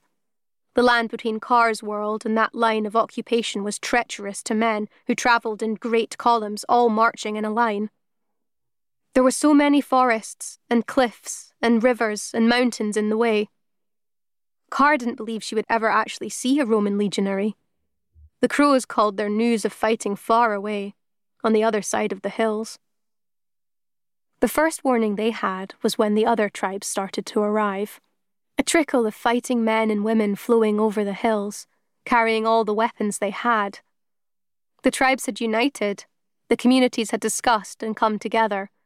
They were gathering under the leadership of one man, Calicos, to beat back the invaders once and for all. At the start of winter, a huge force of Romans had moved north from the wall, thousands of men and horses, cutting a gash through forests and fields and settlements. As they came, they destroyed everything and everyone in their path. All the houses and shelters, all the beasts and all the food that had been stored and preserved to last till spring. It was all gone. There was no choice now. If they didn't defeat the Roman army, if they didn't win back the stolen food, they would all starve. Calicos's plan was simple. They would lure the Romans further and further north, moving ahead as fast as they could, bringing all the food they could carry, enough to survive a few weeks. They would gather a great force on high ground, overlooking a valley where Romans would have to find water and grazing for their horses. They would ambush them there and slaughter them all.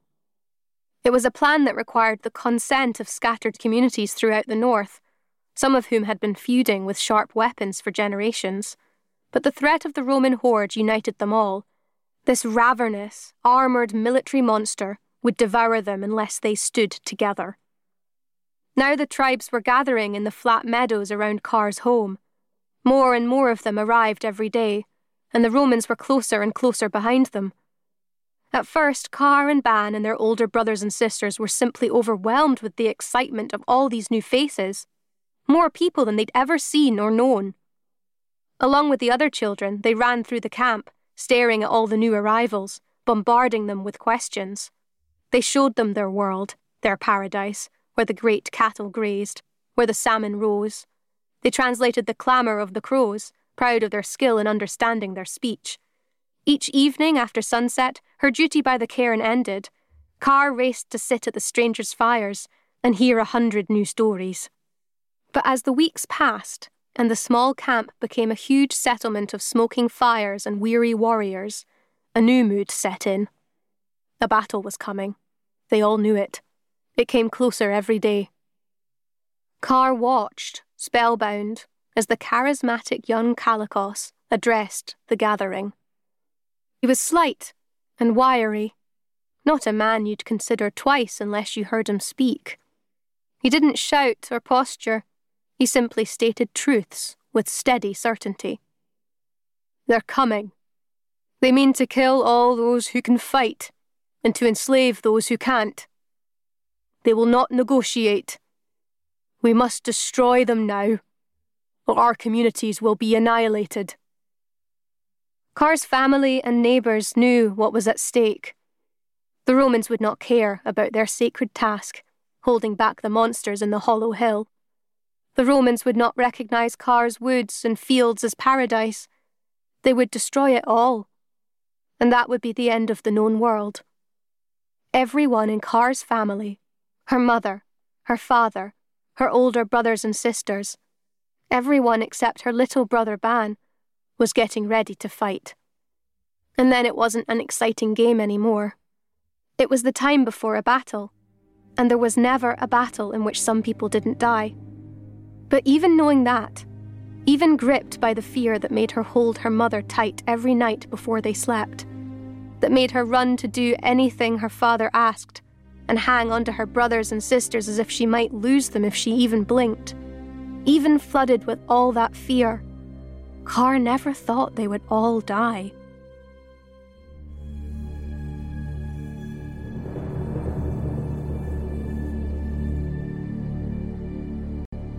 Chapter 6. The doctor's gaze at Carr was relentless. There was knowledge and compassion in it, sure, but he was still going to drag terrible truth from her, unravelling her in agony. You saw the battle. Carr nodded, swallowing hard. She didn't want to remember this. She couldn't afford to remember this. It would destroy her. The doctor put a gentle hand on her shoulder, not comfort exactly, but a steadying prop that strengthened her. Take a breath. She did so, eyes blind in memory. I just need to know timings, the order of events. It's important.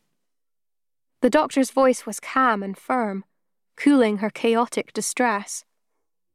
Carr took another breath and began to describe how her world had ended. Bill had to lean closer to Lucius as his voice dropped. His face was blank, his gaze blind in memory. She put a hand on his shoulder. We were winning, though, he said. We were beating them. The 9th Legion had marched north from the wall, 6,000 legionaries and support, thousands more cavalry, an invading army. That was their task, to drive through the lands that still resisted Roman rule, burning and destroying, subduing the rebel tribes. They met virtually no resistance.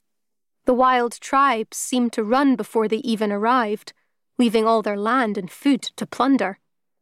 The Legion travelled faster and faster, cutting through forests, marching over marshes, treading the fresh timbers the hundreds of engineers laid under their feet even as they trampled forward.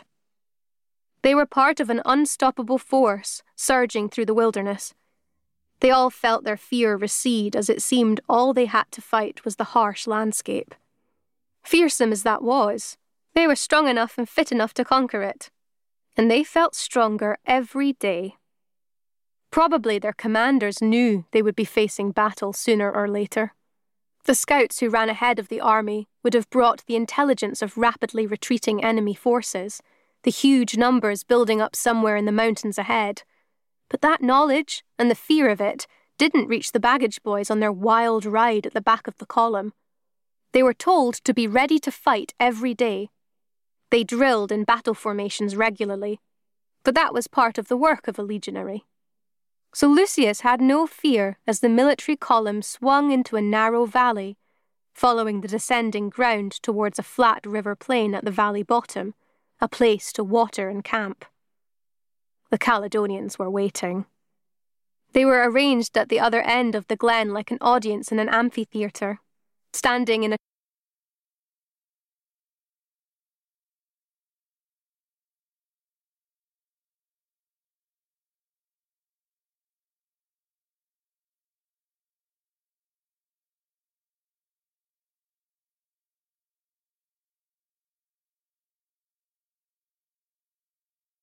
horseshoe formation running up the hillside on either side, thousands and thousands of them. Even as the front columns of the 9th Legion halted and the rapid orders were shouted back through the ranks, the soldiers around Lucius were forming up. Shields were clamped together in a defensive wall. Swords were drawn. The baggage carts and the boys who guided them were rapidly enclosed in a barrier of other soldiers, ready to defend the precious supplies against any attack. And then they moved forward again, towards the waiting army. Carr's guard post, high on the hill, gave her no view of the battle. The first sense she had that the fight had begun was a huge roar, a monstrous sound that sent every crow into the sky shouting its own warning. Carr stood at her post at the mouth of the cairn, guarding the dark, and every part of her strained towards the shoulder of the hill, towards the view of the valley beyond. No guardian had ever left their post, not while the sun shone, not for hundreds of years. Carr heard the roar of thousands of war cries change and rise as the massed shout was now mingled with screams. She dropped the guardian's weapons to the ground. she abandoned the great horn. She ran to see the battle. Lucius could see nothing of the battle ahead, but he was aware they were moving forward. He had his sword out, as instructed in a terse command from Sextus. He had his shield in front of him, braced against the edge of Simon's shield on one side of him, and Vetus's shield on the other. All he could see were the armoured backs of the legionaries ahead of him. On either side, more soldiers hemmed them in, a tight press that barely allowed him to move or breathe. But then they stamped forward, relentless step after relentless step, and each legionary filled their lungs and huffed out a hoarse yell of aggression with each stride. And Lucius braced his shield, tightened his grip on his sword, and yelled with them. At first, Car didn't understand what she was seeing. She looked down into the valley and saw a boiling mass of moving bodies. For a second, she blinked, her head adjusting to the sense of what she saw. It looked like a swarming ant-hill when a hedgehog had split it open to feast on the interior. She saw tiny figures tumbling away from a larger armoured shape that inched up the hill, devouring everything ahead of its jaws. Then she realised the true scale of what she was looking at. The 9th Legion, intact, holding together as a moving wall of shields, was advancing uphill. But that wasn't possible, was it? Calicos had said no force could attack uphill. He'd said they couldn't fail. Car watched in horror as the inhuman shape of thousands of men moving as one cut further and further into the Caledonian fighters who hurled themselves at the head and flanks of the Roman war machine. And even from high above, Car could see what happened then. She saw those warriors fall, trampled, slashed, dying. Even from up here, she could see the flailing limbs. She could see the blood. She was watching the slaughter of everyone she knew, everyone she loved. There were hardly any of her fighters standing now. The last few were still running at the sides of the hideous Roman war turtle, desperate, beaten but still trying. But now the massed legion split at its head into 2 pincers. Columns of soldiers still moving in close-packed unison curved out of the front rank of the legion and behind the last struggling Caledonians, surrounding them, cutting them off, cutting them down. Car was making hoarse, anguished cries of distress, turning round and round, looking to the sky, looking behind her, searching for help. Something. Anything. And she saw the withered skeletal figure crawl out of the cairn behind her and collapse on the sunlit grass. Lucius could feel the massed bodies around him surging faster forward. He was jostled with fierce movement as the legionaries to either side of him fought and stabbed at the bodies they were cutting through. The rhythmic shouts grew louder, more triumphant. He could still see nothing, but he knew they were winning. He shouted with the rest, relief and fierce elation running through him. Car looked down at the shriveled creature gasping their last in the doorway of the cairn. The dying warrior's eyes were wide in the sockets of their skull. Their voice was a desperate, ragged whisper, the last piece of life fighting through bared teeth. "It's coming!" She looked at the warrior's weapons abandoned on the grass. The curved willow staff holding a mirror-like slice of rose quartz, the great spear with its comb-like head. She looked at the horn she should blow to summon the next defender, her brother, already dead in the valley behind her. She knew that the gate she guarded held back a creature that would destroy everyone and everything, but the Romans had already destroyed the world anyway. Now the beast could eat them. In that moment, she didn't care what else might happen. She just wanted every Roman dead, every Roman in the world. So Car watched the warrior die at her feet, and bared her own teeth, and whispered, "Let it come." For a moment, nothing happened. But then the cairn shook, a low rumble that seemed to shake the whole hill beneath her feet. The crows, already airborne, flocked together, calling in high, hoarse agitation, in terror. Beast! Beast! Beast! And then it came. It flowed out of the mouth of the cairn like a moving shadow. It filled the whole doorway with moving, surging darkness in which two huge green eyes pulsed with ghastly, dull fire, staring out at her. Then its long snout probed out into the daylight. As Carr watched in horror, long, writhing tentacles coiled out from that hideous proboscis. They shot out over the sunlit grass, searching.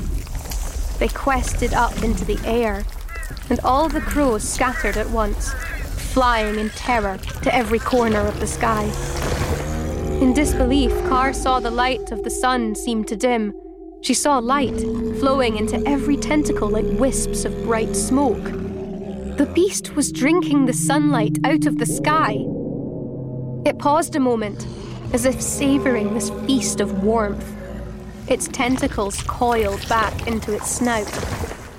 And then it sprang out of the cairn and was gone over the side of the hillside in a series of terrifying bounds, a long, dark lizard body propelled by huge, rounded limbs. Carr crouched on the hillside, shaking with shock. Then she went to look.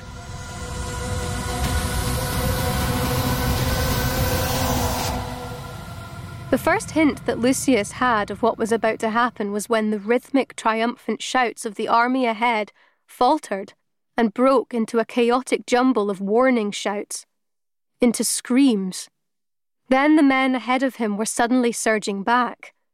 The tight-packed formation of soldiers and shields broke into a fleeing mob, faces blank with terror. Lucius was pushed, jostled.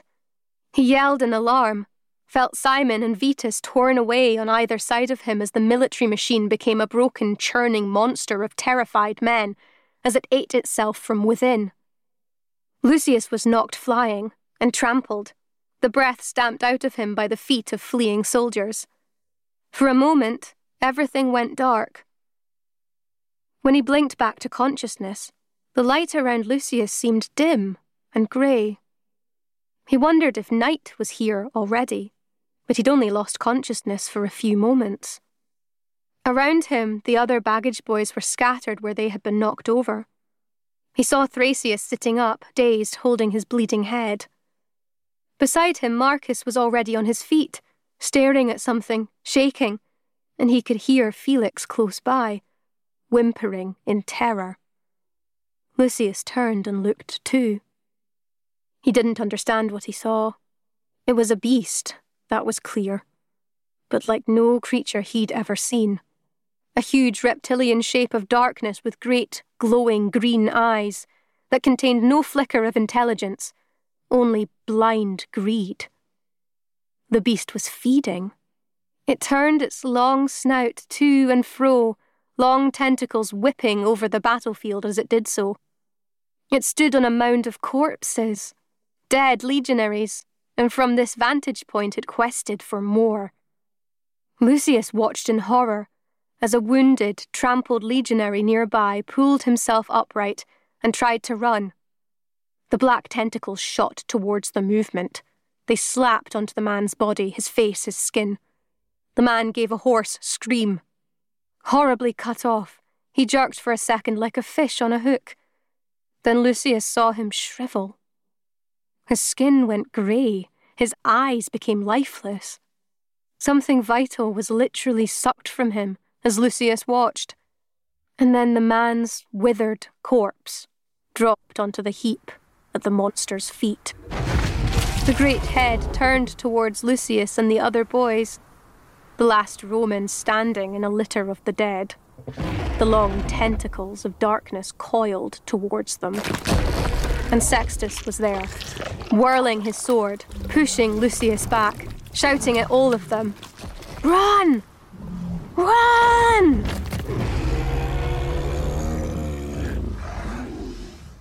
In the cave, Bill waited for Lucius to continue. The young man's head had dropped. His throat swallowed sobs he wouldn't let out as he waited for composure. When he spoke, his voice was ragged with grief and guilt. We did. We ran. And that's why, of the whole 9th Legion, we're the only ones still alive. Their frantic flight drove them along the river. The water was lower then, the entrance to this cave just visible on the bank. Marcus, splashing into the shallows as if the water might stop the terrible creature behind them, gave a shout of relief as he saw it. He scrambled and wriggled into the stone tunnel. They all followed, but Lucius looked back. He saw the beast lift Sextus's grey, shriveled corpse into the air with writhing tentacles and let it fall, lifeless, to the ground. And above, high on the hill, Carr saw the evening shadows lengthen as the sun dipped below the horizon. She watched as the terrible creature she'd unleashed rested a moment among the scattered heaps of the dead, pulsing a little as if it was still absorbing its monstrous feast. Then it glided into the shadows of the forest and disappeared.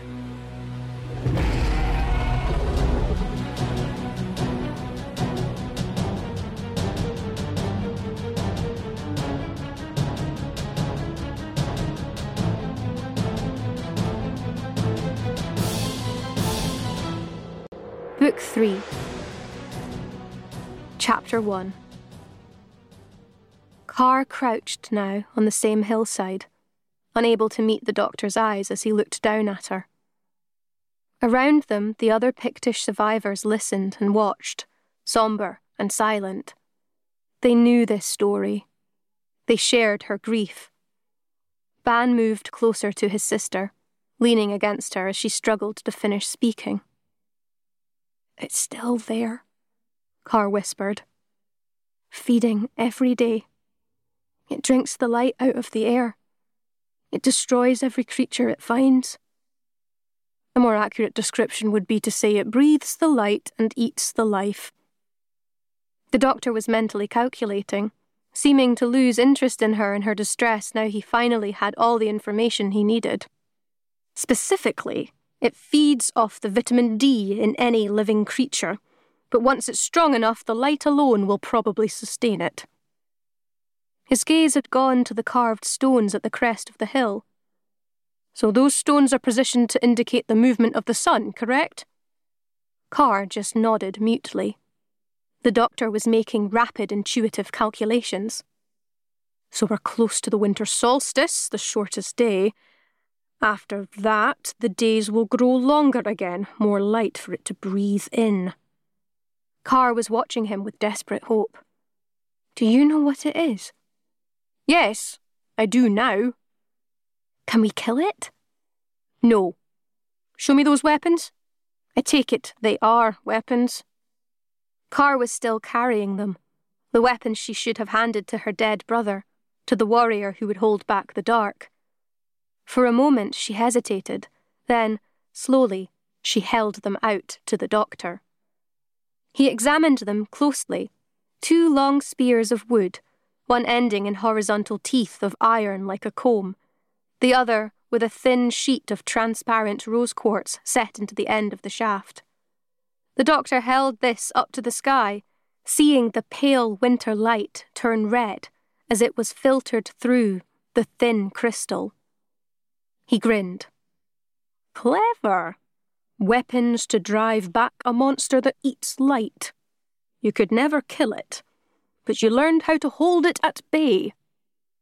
He tossed the weapons back to Carr and looked back at the cairn, still working this out. But it's too late for that solution now. This is only one beast, but the rest will follow. Think of it as the scout from an anthill, a little scurrying worker sent out to find food and carry the news back to the nest. If it goes back now and the gate is still open, the rest of the colony will soon stream through it, in their thousands. Nardole was liking the sound of this less and less. He wasn't so much asking a question as looking for confirmation of his sense of dread. And then what? The doctor's tone was almost absent, detached, his mind clearly still working through possible scenarios. Then they'll eat the sun and move on to the next. They'll breathe in all the light in the universe. Nardole blinked. That was actually even worse than he'd feared. So, what do we do now? The doctor focused on him then, his brow furrowing in irritation. I've already told you. We find Bill. Bill looked round at the silent, defeated, exhausted and starving men who surrounded her. None of them had spoken since Lucius described the death of Sextus. The grief of that shared memory seemed to have immobilized them. Lucius sat hunched over, staring at the rocky ground. Vetus had closed his eyes. All of the others gazed unseeing into the dark around them. For a moment, nobody moved. Bill spoke gently, sensing how close to collapse she might push them. So, how will you get out of here? Vetus's eyes snapped open, blazing hatred. There is no way out of here. You think we haven't looked? Simon volunteered to try going out through the river again. Marcus still stared past Bill, as if eyeing his own despair. He went to see if that thing was gone. Lucius looked up then, the pain clear on his face. We saw those tentacles. Grab him. Bill's eyes slid to the back of the cave, to the place where it narrowed into a dark cleft, partially blocked with fallen rocks. Lucius followed her gaze. We went a little way along there. They were right above us. We could hear them. Bill was confused. Hear who? Cornelius spat the words out. The barbarians. They're all up there. We could hear them laughing at us. Lucius frowned at him. They weren't laughing. Cornelius just shook his head. They're alive, and we're all dead. That monster is their creature, their weapon. They let it loose on us. Felix stirred. He hadn't spoken for a long time, and his voice was a weak thread. The monster ate them too. Cornelius shook his head again, firm in his grim certainty. Not all of them. And they're monsters too, barbarians. They don't care who dies as long as they win. Lucius closed this down, turning back to Bill. We ran back here, then the roof collapsed. There's no way out. Bill nodded. She tried to keep her voice gentle. All right, so what's the plan? You can't mean to just sit here till you starve. They were all looking at her then, but there was no hope or possibility of hope on any face. Bill sensed she had one chance to get this right. These young men were almost catatonic with stress. Soon they would close down altogether, sinking, without further struggle, towards their inevitable deaths. Did anyone else stand against the creature? Lucius shook his head. Could anyone have stood against it? Fought back? His silence was answer enough. Of course they couldn't. Bill pressed on. Everyone ran. It was the only thing to do. Sextus. Lucius flinched in pain as he heard his loss named, but Bill kept going, gentle and relentless. Sextus wasn't just your love, your life, was he? He was your superior officer, and he ordered you to run. So you did. That's why you survived. That's why the 9th Legion still survives. She looked round their ghostly faces. You were the only ones quick enough and resourceful enough to live. And now you have to keep the Legion alive too. I came here because of your fame. The 9th Legion. Everyone knows your story. Cornelius twisted his mouth skeptically. What story? Bill hesitated for the briefest second. The story of how you all vanished without a trace? No, she wasn't saying that. Now we should find out the story of what you do next. Marcus's small body was hunched round his bony knees, his voice a whisper. What can we do? They were all staring at her, but she kept her eyes focused on Lucius, willing him to rouse himself from despair. She pointed at the dark water. We can't leave that way. We know the monster is there. She was watching him intently, hoping he'd follow her lead. Lucius's attention turned to the narrow passage leading upwards out of the cave. He swallowed. When he spoke, his voice was hoarse but determined. Legionaries, if there are barbarians up there, they're only human. Humans we can face. We have to. They were all looking at Lucius now. Bill saw a flicker of energy start to light them up. Lucius continued. We're soldiers of the 9th. Then he repeated it, almost shouted it, suddenly alive with determination and defiance. We are soldiers of the 9th! Say it! Say it! Then Vetus was on his feet. Marcus uncurled and screwed up his small face in defiance as he shouted, as they all shouted. Soldiers of the 9th!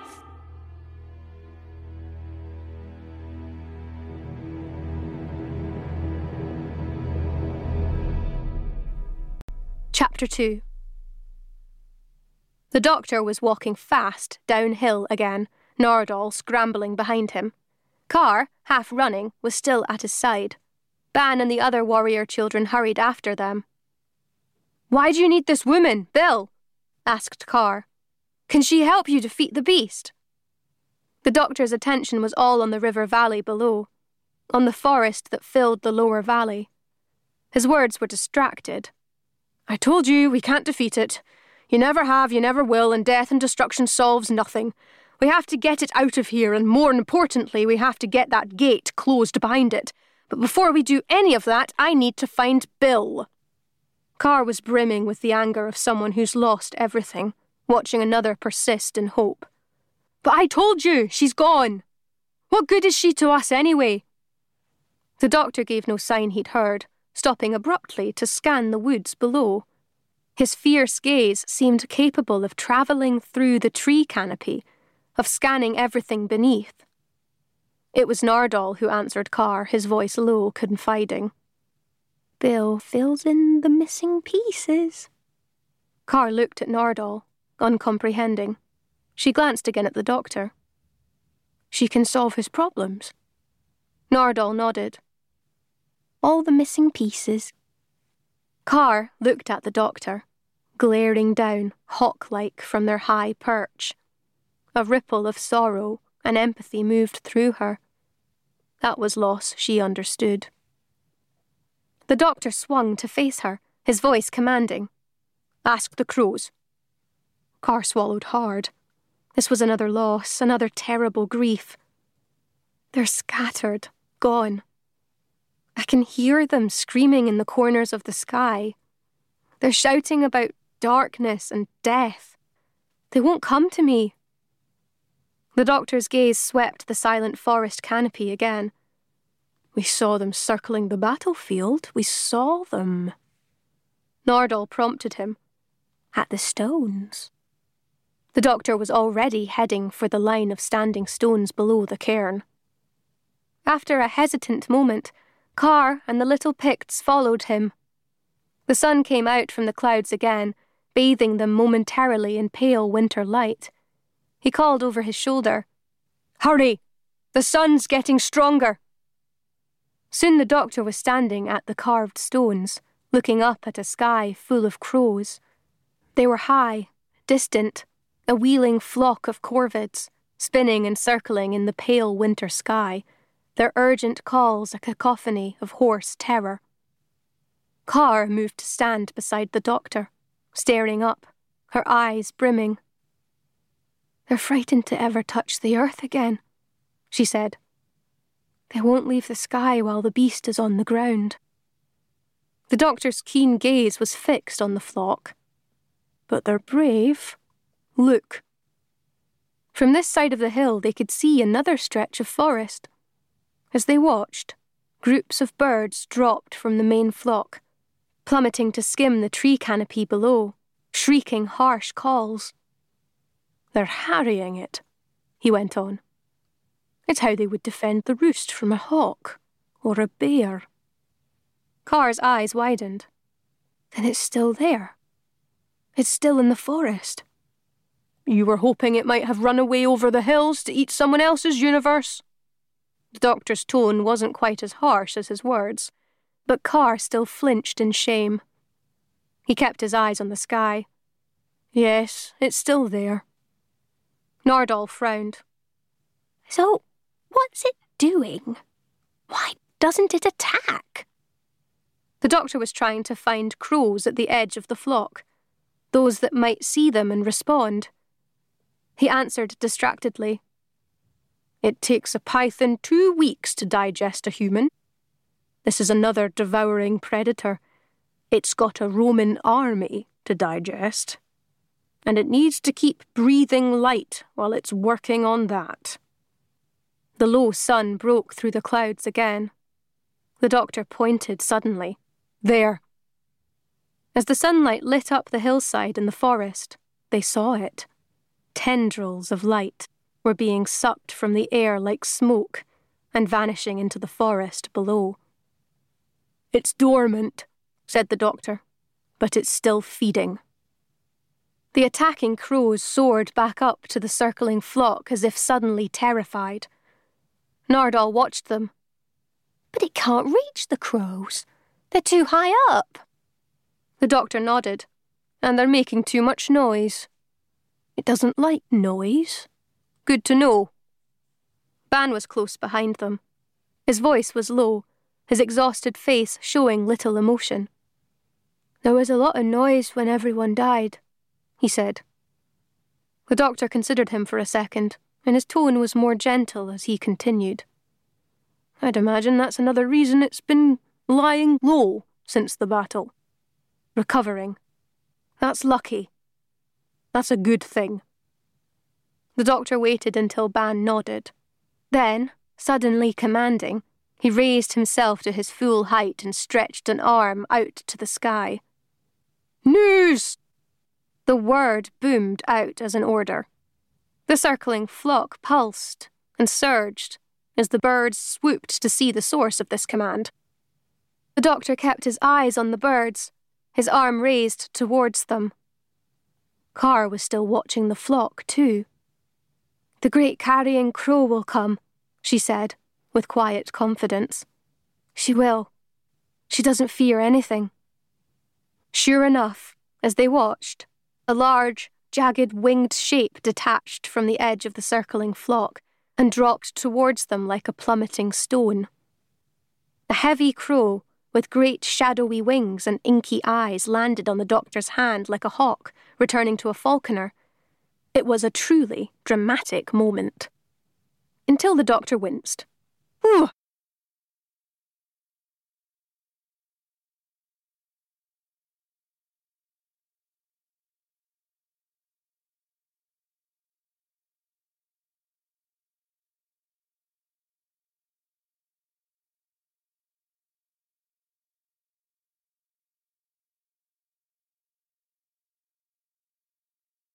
"Maybe go on the stone now." The bird flapped to perch on the carved monolith as the doctor shook out his hand. "Falconer's gloves. Never have them about you when you need them." He addressed the bird, ducking his head respectfully. "Queen of the forest and the hill, servant of the dead, I salute you." Nardole watched, amazed, as the iron-grey chisel of the bird's beak dipped in response to this salute. The doctor asked again, not a command now, a respectful request. "News, please. What do you see? The bird cocked its head. Its glittering black eye looked sideways at the doctor. Beast. The doctor nodded gravely. Yes, we know. We see where it is. Gate. Gate. The doctor sighed, his fears confirmed. He turned to the others. The gate is unstable now, since the beast broke through. Carr already understood the stilted, cryptic language of the crows. She finished the translation. The gate will open again soon. The doctor's face was grim. And the swarm is on the other side, waiting to follow their scout, their soldier ant. He turned back to the bird, his voice urgent now. My friend, Bill, where is she? For a moment the bird made no sound. It turned its head from side to side, watching them, from first one eye, then the other. To Nardole, it seemed as if the crow was searching for the words. At last it spoke, another hoarse caw. Under. For the first time, the doctor was at a loss. He looked to Carr, urgently demanding translation. What does she mean? The bird spoke again. Bill. All. Underneath. Carr understood. The population of Carr's community rose and fell as weather and seasons dictated how many mouths could be fed through the months of the ice and winter winds. They always needed stored food to last through the darkness to the months of sunlight, and they needed access to flowing water when the air was so bitter, even the great cattle huddled in a herd and lowered their soft noses together to shield them from the driving snow. So Carr's people had built the tunnels. With the same skill they'd used to build the great chambered cairn with its passages and rooms guarding the gate, they built a tunnel from their thatched hall to the side of the river, a safe road they could walk on frozen days to draw water in leather buckets. They built storerooms off the tunnel, closer to the floor of the hall, dry chambers they lined with stones to keep their surplus grain and roots and dried fish. But the current community had shrunk smaller than those of previous generations. Only the highest, smallest of the storage chambers tunnelled out of the earth were in use. Those further down were empty, crumbling, their lining stones dropping and eroding, needing repair. The path to the river had to be dug out and restored every year. Sections of the roof collapsed regularly as the earth above shifted and moved in ice and flood. No one had done that work yet this year. Now no one would. All the women and men who would have dug out the roof falls and braced the walls with new stone were dead. But the tunnels were still there. Your friends in the tunnels, said Carr. They're all in the tunnels. She looked back to her village, to her hall on the other side of the glen. The doctor waved his arm, releasing the crow back into the air. Stay close, he called as it soared over them. Keep watch for us. He was already moving again, and the others scrambled after him. They headed down the hill and skirted the edge of the forest below. They moved fast. The doctor's long legs made light work of the rough ground, and they were all running to keep up with him, Carr and the other young Picts throwing nervous glances at the shadows under the trees, knowing the beast lurked in the forest there. It's still semi-dormant, digesting, the doctor reminded them as they stumbled in his wake. It must have expended enormous energy, forcing its way into this universe and then destroying the armies. We have a little time, but not much. Then he spotted something on the boggy earth. He grabbed it up, barely pausing. It was a pebble of rosy quartz. He held it above his head as he marched on, shouting back at the procession of young Picts hurrying behind him. Pick these up! Any stone like this, we need all of them. Carr had recognised the pebble. She added her command to his. Gather the sacred stones! She snatched up one herself. In the gathering dusk, they splashed through a tumbling burn of clear water, chuckling over its stones. The Picts paused there a moment, grabbing up the paler pebbles of quartz they spotted on the bed of the stream before running on. Nardole squelched at the tail of the group, pausing to stare glumly at his sodden, ruined slippers. They were the last trace of his old clothes, the dressing gown and pyjamas abandoned days ago for the woolen leggings and colourful tunic of the Picts. Now the slippers were soggy, muddy weights on his feet. He sighed, considering kicking them off. He called after the others plaintively. "I need socks. Has anyone got some dry socks?" They were all hurrying ahead of him up the slope. Nardole sighed again and trudged after them, each step a wet squelch of protest. He looked up towards the village, willing it closer. From below, it seemed part of the hilltop, walls of green turf circling it and blocking it from view. Only one wisp of blue smoke suggested settlement. As they climbed closer, the tops of roofs, thatched in grass and river reeds, emerged over the grass rampart. Nardole could see the nervous huddle of smaller children they'd left guarding the wall, peering down anxiously. He waved up at them cheerfully. Carr was still right at the doctor's elbow, matching his pace, firing anxious questions. "We've got till morning to find your friend, haven't we? It won't attack in the dark. We know that." The doctor's expression remained grim. "We don't know that. We know it'll be weaker in the dark, but we don't know when it will rouse itself again." "But without the sun, what can it do?" The doctor threw a glance up at the darkening sky. "Go looking for another source of light. And food."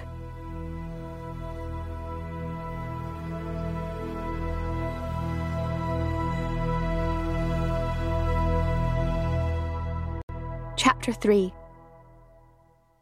Bill was close behind Lucius as he started to scrabble at the fallen earth and stone at the back of the cave. She started to work beside him, passing the rubble back behind her. Soon the others crowded round to help, using their hands to pull away the fresh roof fall. Lucius was breathless with effort, blinking muddy sweat out of his eyes. "Can't see what I'm doing." The shadows at the back of the cave were deepening as the shaft of daylight from above faded. Vitus scrabbled in his pack, pulling out a little stoppered terracotta lamp. Seeing what he was doing, the others followed suit, pulling out their own lamps and lighting them from the embers of the fire. The cave lit up with their flames. The passageway at the back of the cave was clear. Lucius peered into the darkness ahead. He turned back to look at the bedraggled remainder of the 9th Legion. "Bring everything. Whatever happens, we're not coming back here." The others started to gather up their few belongings, pulling little packs on their backs. Bill smiled at Lucius. "We're going to be all right. We're going to be all right because somewhere up there, the doctor will be looking for us. When you meet him, you'll understand. He's my friend, and we're part of his story now. The 9th Legion is part of his story, and he will not tolerate an unhappy ending. He just won't." Lucius looked at her dubiously. "I don't think we have any friends here now." She touched his arm, willing reassurance into him. "It'll be okay. You'll see." He grinned back at her, the smile lighting up his grubby face. "Well, live or die, we're still the 9th Legion." She nodded. "Yes, you are." Marcus shouted from behind them, half joking. "Soldiers of the 9th, advance!" The others gave a ragged cheer, crowding behind them. Lucius took a lamp and walked in front, holding it high, lighting up the tunnel ahead. Bill and the others followed, their lamps making a blaze of light in the narrow passage. As they left the cave, something snaked slowly out of the dark water behind them, questing, probing, towards their receding light, a tentacle of darkness.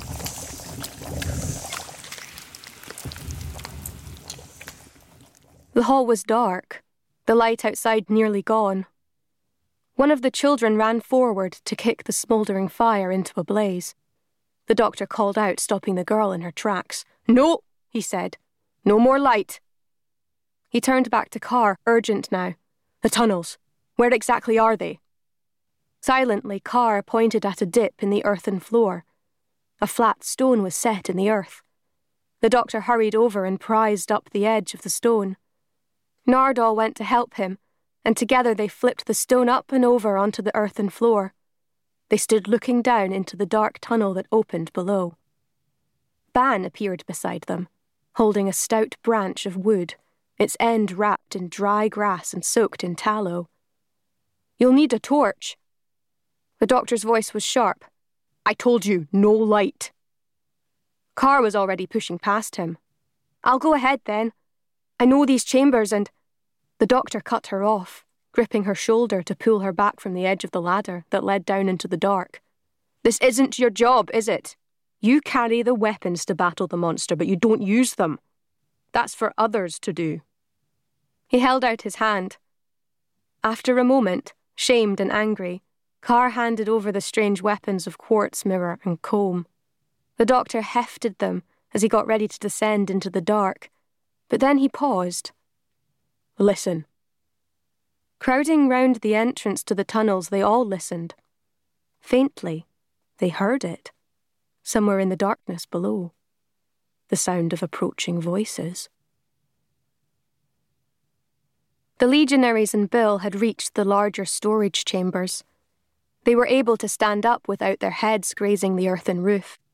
They raised their lamps, looking round at the empty chamber. Lucius pointed to a doorway into a room beyond. "We got as far as that last time. There's a ladder there. You must come up right in the middle of them." Felix was peering ahead, tense. "We heard them. A crowd of them. Can't hear them now, but..." Thracius was suddenly rigid with alarm, wheeling to look behind them.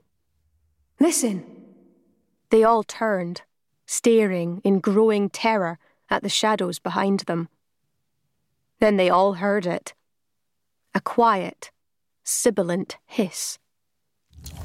As they watched in horror, something snaked out of those shadows. A long, dark tentacle questing towards the light of their lamps.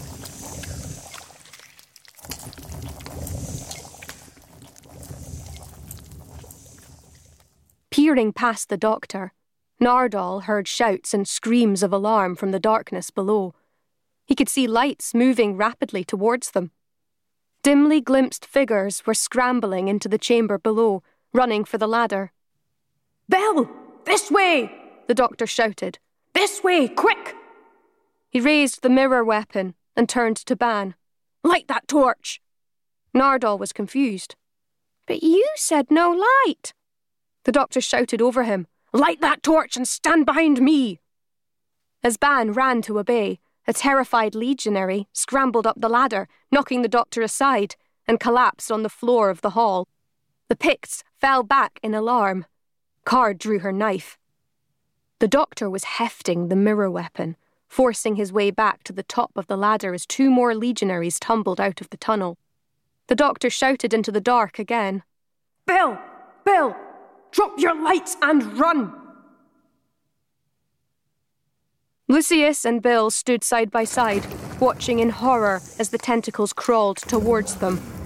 "Get out!" Lucius shouted. "Legionaries, get out!" Thracius, Marcus, and Vetus had already escaped through the tunnel. There was a terrified scramble for the ladder as the others leapt to follow. Cornelius was at the foot of the ladder now, calling back to Lucius to hurry. Then, with a rush of fierce joy, Bill heard the doctor's voice above them, shouting down into the chambers. "Bill, drop your lights and run!" "The doctor! He's there! I knew it! Come on!" She pulled at Lucius. He was facing up to the monstrous tentacles, hefting his sword. "Lucius!" But he wouldn't move, terrified but determined to guard the retreat. Then Cornelius suddenly turned back from the ladder, pushing past Lucius to face the monster with him. Cornelius was screaming in anger and fear, whirling his sword. "Forward the 9th!" He hurled his lamp straight at the darkness. and writhing tentacles that coiled out of it.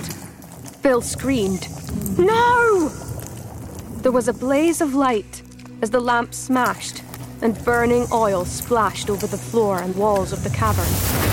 Bill had a brief glimpse of a huge, sinuous creature filling the tunnel behind them, large insect-like, bulbous green eyes, writhing tentacles streaming from its shadowy snout. For a moment, Cornelius was silhouetted against the blaze of fire, sword raised. Then, the tentacles shot out, slapping onto him, dragging him back into the tunnel as he screamed in terror. All the light of the blazing oil went out as it was instantly sucked into the same probing snout. Bill wrenched at Lucius, knowing this was life and death. "Come on!" They both ran.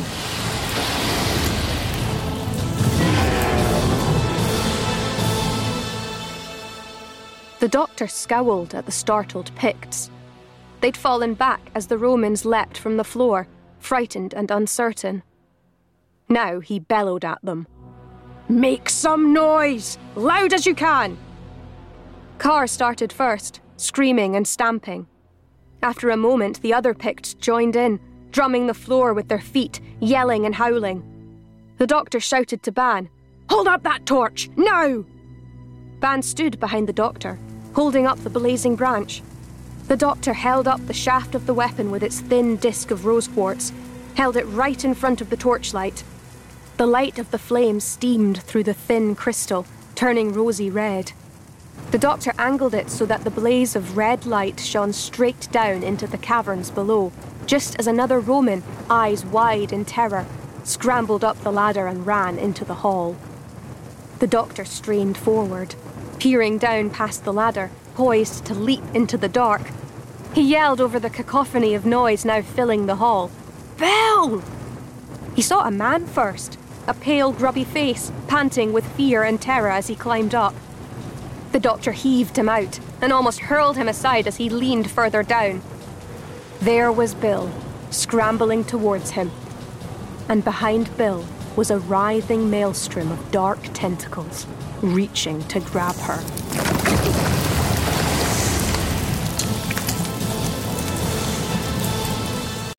Chapter 4.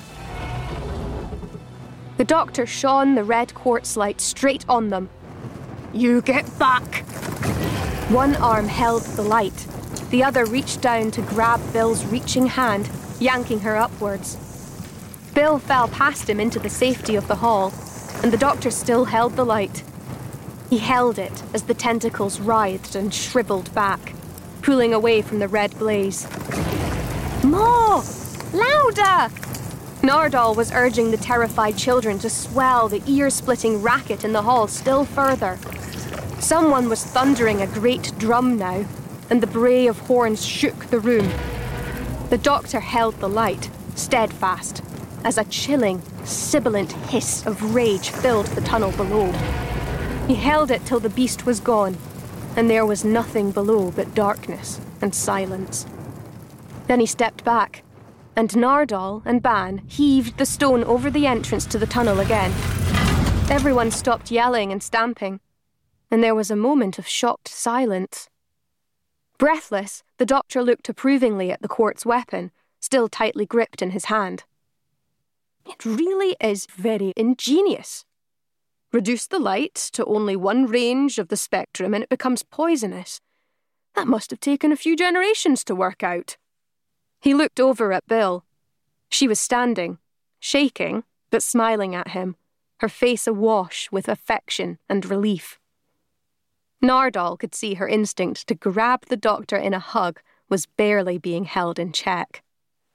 The doctor considered her apparently severe. "So you see what happens when you run off on your own?" She nodded. "But I found the 9th Legion." "So I see." He looked at the battered legionaries, huddled in a wary, defensive group at the other side of the hall. "They weren't all destroyed. Some of them were by the river.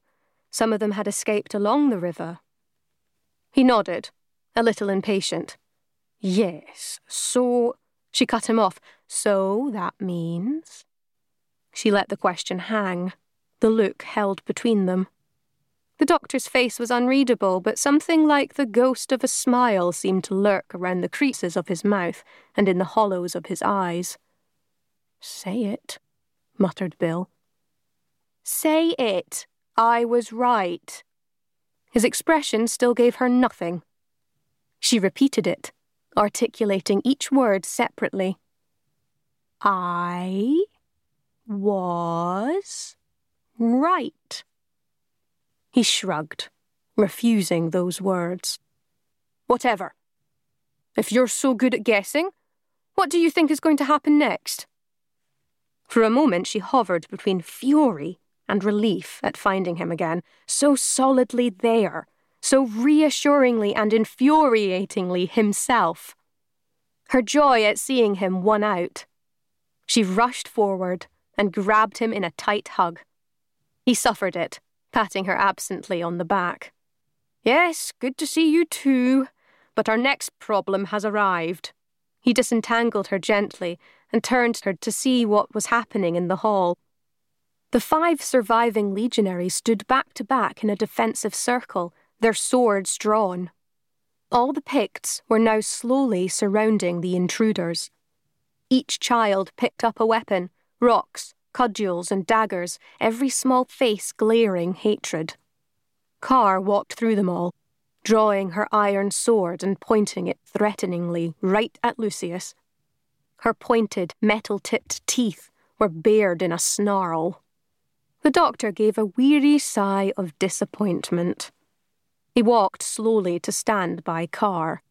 She stiffened slightly as he stood at her shoulder, but her eyes never left Lucius's face. Lucius was staring back at Carr, his hand on his own weapon, the two of them as rigid as dogs meeting on a narrow path.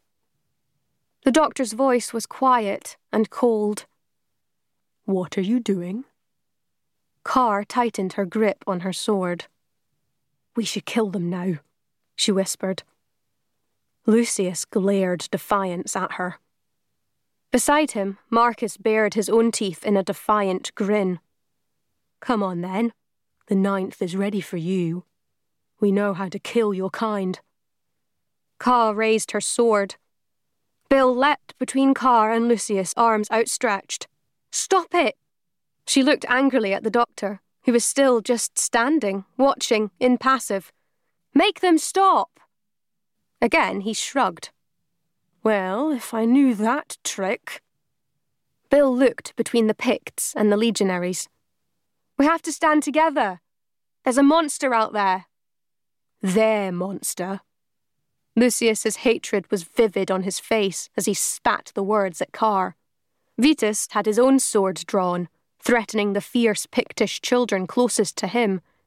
"Your creature killed every brave soldier in that legion, slaughtered them." Carr's rage boiled over. "You Romans already slaughtered everyone we know, everyone we loved." Thracius sneered. "Yeah, we beat you. That's war." "And this is survival." The doctor's voice cut over him. "But go on, by all means. Cut each other to bits, deprive that beast of more living food. That's a good idea, actually. Just get your little war over and done with so the rest of us can get on with saving the universe. Off you go." Bill was glaring at him again. "Doctor." He shrugged. "What? You think I can stop them killing each other? Let them get it over with." Bill focused on Lucius. "Put your sword down. It's time to stop fighting." She couldn't believe it. He wasn't moving. "Lucius? They're children." "We're warriors." Van spat the words at her as he hefted a rock, ready to smash it towards Felix. Lucius's eyes were still locked with Carr's. "Tell her to stand down. Tell her to call off her monster." Then the doctor moved between them, hissing right in Lucius's face. "It's not her monster. It doesn't care about your little hatreds. It just wants to eat every human creature and all the light in the world." Lucius blinked, thrown by the force of the doctor's words. The doctor pointed back at Carr. The Roman army killed every adult woman and man, took all the light from her world. From her point of view, you're the monsters. Lucius looked past the doctor to Carr. He saw the terrible sorrow on her face, even as she kept her blade high. He faltered. Yes, but that's war. Yes, so your friend reminded us. You want to say you won? Congratulations, you killed them all. What's the plan now? The doctor stepped back, raking them all with contempt. Make a desert and call it peace? Wasn't that it, Carr? Lucius lowered his sword slightly, looking to Carr again, genuinely asking. It's not your beast. No. Carr shook her head. The tears were held in check, but they sparkled in her angry eyes. But I let it come through. The doctor scoffed. Oh, like you could have stopped it. Her eyes widened. But I didn't want to stop it. Not then. I wanted it to kill every Roman, as they killed everyone I loved. The doctor shook his head. It was always going to do that. It had nothing to do with what you wanted. Carr pushed this reassurance away. But I could have tried. It's a ferociously powerful predator from another dimension. What were you planning on doing? Throwing rocks at it? The doctor had all their attention now. We can drive it back. We have to drive it back. And we can do that, I think, if we all work together. He looked round them all, seeming to be weighing them up and finding them wanting. But you know, you might prefer to saw at each other's throats with knives and pound each other to death with sticks. Entirely your choice, obviously. He seemed to be waiting then, arms folded, one foot jiggling a little with impatience. Nardole and Bill exchanged a glance. They both knew a tipping point when they saw it. Lucius and Carr still held each other's gaze, but their expressions had changed. Now they seemed to be assessing each other, trying to work out the truth of what they were seeing. Behind Lucius, the legionaries were watching, waiting on his order. Around the hall, the little Picts were all looking to Carr, ready to act on her command. The tension held a moment longer. Lucius lowered his sword first. We'll fight alongside you then, to defeat this beast. Carr ducked her head in acknowledgement. She lowered her own weapon, quickly brushing her hand over her face to chase off her angry tears. All right. You can stand with us until we defeat it. The doctor clapped his hands, startling them all. Good choice. Right then, lots to do. Pay attention. First of all, there'll be no defeating. Defeating is not an option. Creative herding, that's what we're after. Who here has experience of herding large beasts? Giant cattle, maybe. Oxen. Uncertain, glancing at each other, puzzled, every single Pict and legionary raised their hand. The doctor beamed. Excellent. We're halfway there. Chapter 5. Nardole and Bill watched as the doctor moved around the dark hall, organising and instructing. The smallest children were sat on the floor, chipping rose quartz pebbles into thin shards. Nearby, larger children were helping the legionaries load earth and boulders over the access to the tunnels. They all knew no defence could hold back the beast, but hoped at least for enough warning to allow them to escape. Mystifyingly, the doctor was now talking intently to the young Picts, who had grabbed the drums and pipes and horns, many of them holding instruments larger than they were. He was gesticulating animatedly, and then, to Bill's amazement, actually seemed to skip a few steps, as if dancing a jig. Bill gaped at him. What's he doing? Nardole shrugged. Organising band practice? He looked at Bill, a little shamefaced.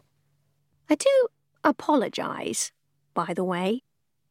Bill was puzzled. For what?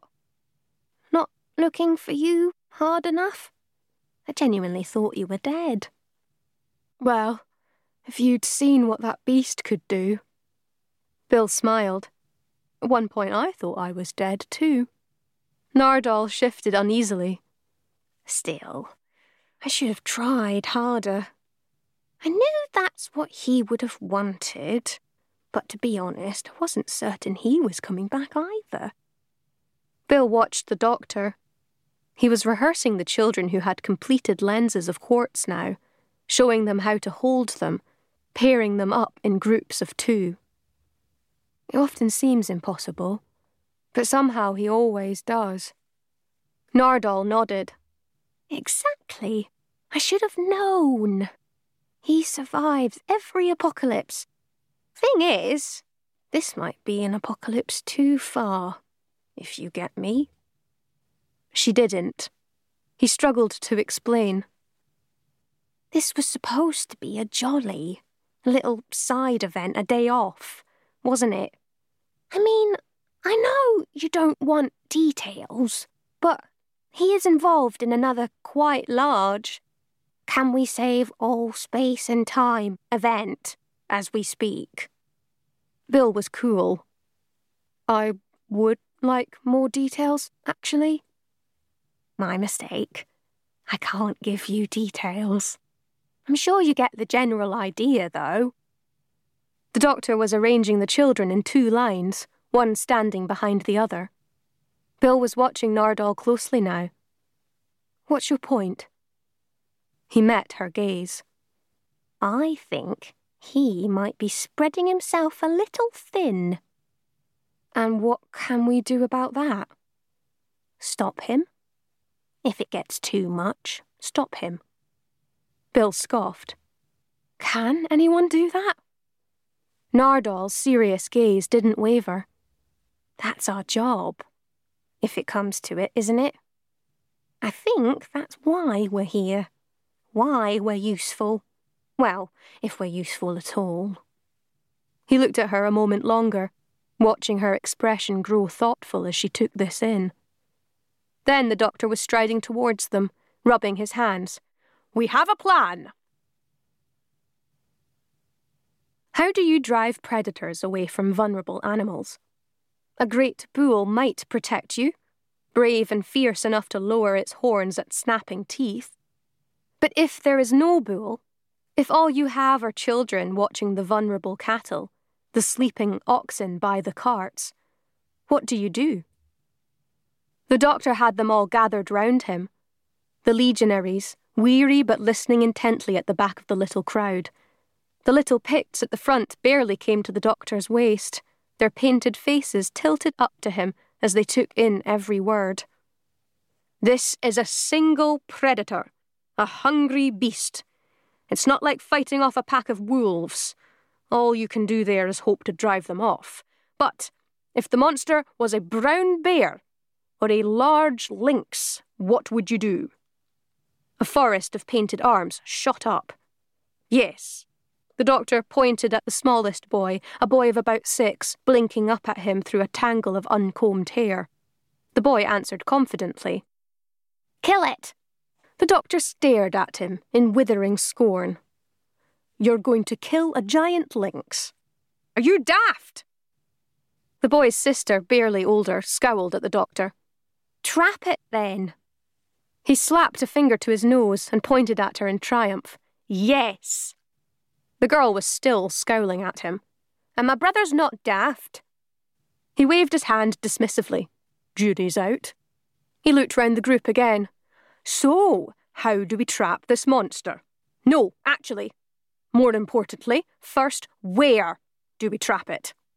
I am going to tell you that one because we don't have time for wild guesswork. We have to trap it back in the sacred cairn, by the gate. We are driving it back through the gate. That gives you the next question. When do we trap it? Nardole shifted restlessly beside Bill. I don't get it, he whispered. The doctor already knows the answers. Why doesn't he just tell them what to do? Bill knew.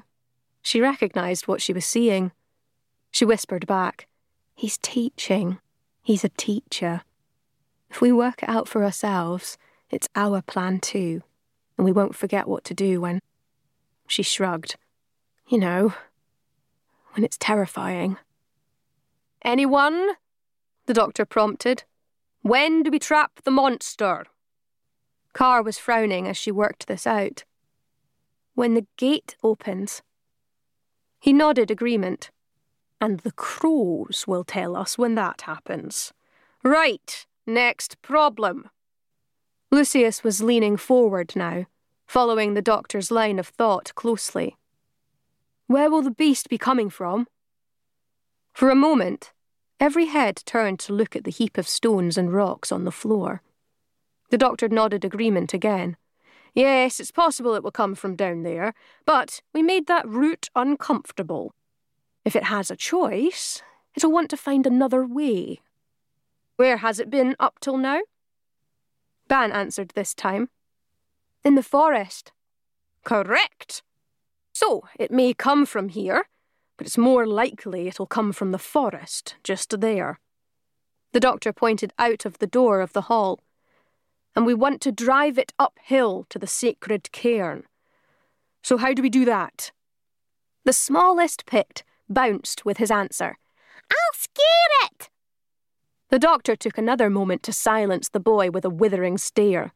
"Again, how terrifying do you think you are? Are you delusional?" His sister chipped in, glowering at the doctor. "It was scared of the music, the noise." He pulled a face. "Scared is pushing it, but you're right. It doesn't like loud noise. What else?" Carr reached over and took the warrior's staff the doctor still held. "It doesn't like the light from this." "That's right. The crystal poisons the light, if you like, and that will make our monster very uncomfortable. And..." He waved the warrior's comb weapon. "We can hold it off with your super-duper tentacle severer." Vetus already had his sword out, copying the doctor's movement. The other Romans quickly followed suit. "All this will hold it back, maybe, for a while. But the likely truth is that we're only going to be able to keep it penned in one place for a few minutes." The doctor looked round. "Before that, how do we get it to move where we want?" Bill chipped in now. "We lower it." The doctor shot her a quick, quelling glance. "Yes, we know you know, Bill. Anyone else?" Bill's eyes widened in surprise. "I don't know, actually," she whispered to Nardole. But Nardole was waving his arm in the air, his face gleaming with excitement as he shouted, "Feed it!" "And what does it eat?" There was a nasty moment of frightened silence, then Carr whispered it. "Us," she said. "It eats us." "Exactly!" The doctor grinned in delight. "No shortage of bait. What else?" Lucius filled the second silence. "Light." Again, the doctor clapped his hands in approval. "Wonderful! So now we have a plan, don't we? Someone tell me the plan." As Nardole drew in a quick breath to begin, the doctor held up his hand, silencing him before he could speak. Carr began, hesitant. "The beast will come soon, looking for food, looking for us. It'll come from the forest." Ban joined in, piecing this together. "But we need it to come out when we're ready, when the gate opens in the sacred cairn. The crows will tell us." "Then we lure it?" Marcus was frowning in concentration. "How?" Thracius knew. "We give it light. We give it light to follow, leading up the hill to the cairn. And we run ahead of it so it has food to chase." Ban faltered. "Can we run fast enough?" The doctor's voice was gentle now. "Only those of us who know we can run fast enough will do that. So, we're guiding it up to the cairn. Then what? Lucius looked over at Carr. You could have beaten us. She didn't understand. He carried on. Your people, your army, your plan was good. You could have defeated us. We were really vulnerable advancing uphill, but you expected us to break up as you attacked. You didn't expect our wall of shields. You'd never seen that. It turns our army into one armoured beast that can even march uphill. The only way to defeat a beast like that is to have another force hidden, ready to close in behind it. Carr recognised there was more than explanation here. There was a kind of apology, a recognition of her loss. She kept looking at him as she joined in. So that's what we need. We need another group of us ready to close in behind the beast as it reaches the sacred cairn. Vetus chimed in. With noise and poisoned light. The doctor beamed. Driving it back with noise and poisoned light. Back through the gate and out of this universe. They were all filling up with the happy enthusiasm he radiated at them. Bill watched all the children relax, starting to smile at each other. He's given them hope, she thought. And so, when she spoke, it was very quiet. Only Nardole and the doctor heard her. And then what? She said. Nardole's pale face snapped round to look at her, the same anxiety clear in his expression. The doctor moved closer to them as the Picts and Romans began excited discussion of how to work this plan. He lowered his own voice so they couldn't be overheard. Then we closed the gate. His tone was casual, as if this would be an easy, quick fix after all the danger. Nardole leaned even closer. How? The doctor waved an airy hand. Usual solution, sonic screwdriver. Nardole cut him off. And how do we hold back a whole swarm of light-devouring beasts while you sonic it shut? How do we keep the monsters from breaking through the gate again? The doctor seemed to be getting impatient. It's a very narrow gate, he explained rapidly. The beasts can only come through one at a time, and remember, time flows differently in there.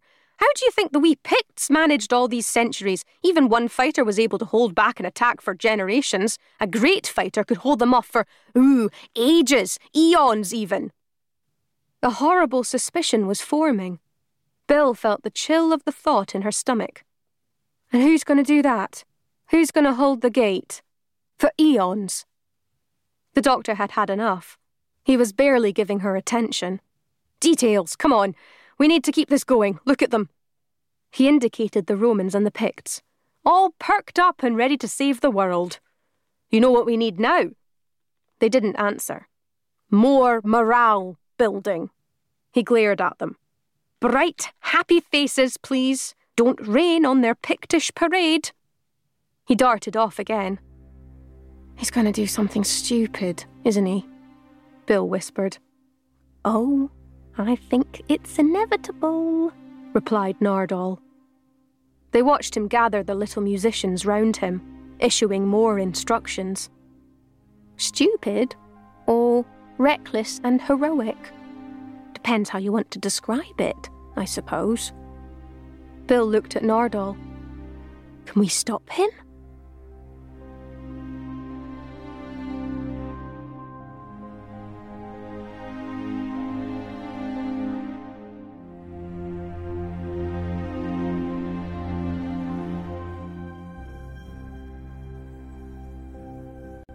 Chapter 6. Lucius was suddenly deeply exhausted. A wave of adrenaline had carried him through their escape and encounter with the monster. He'd still been full of that heightened energy when he faced Carr's sword.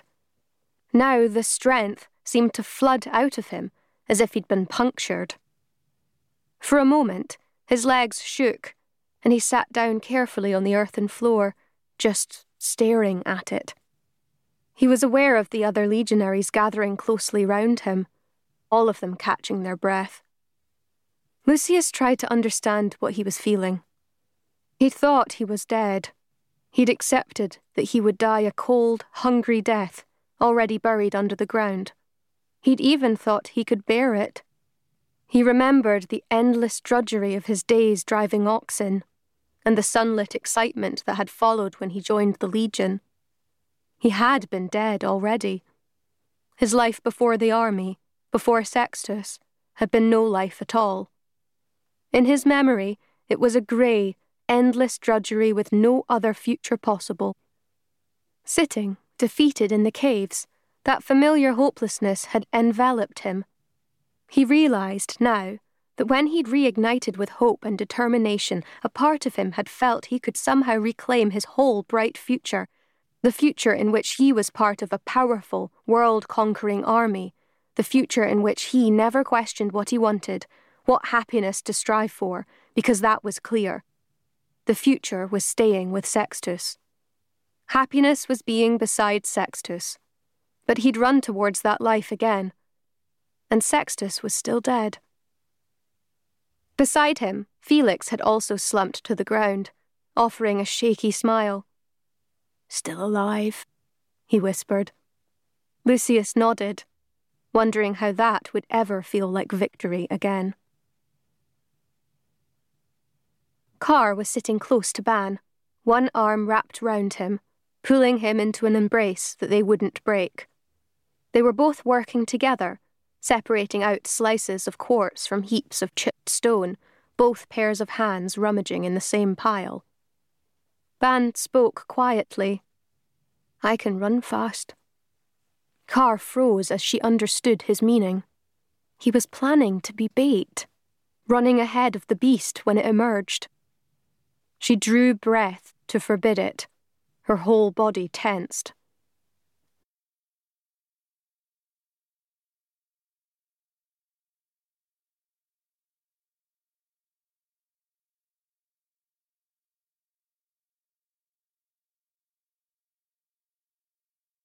Ban felt it.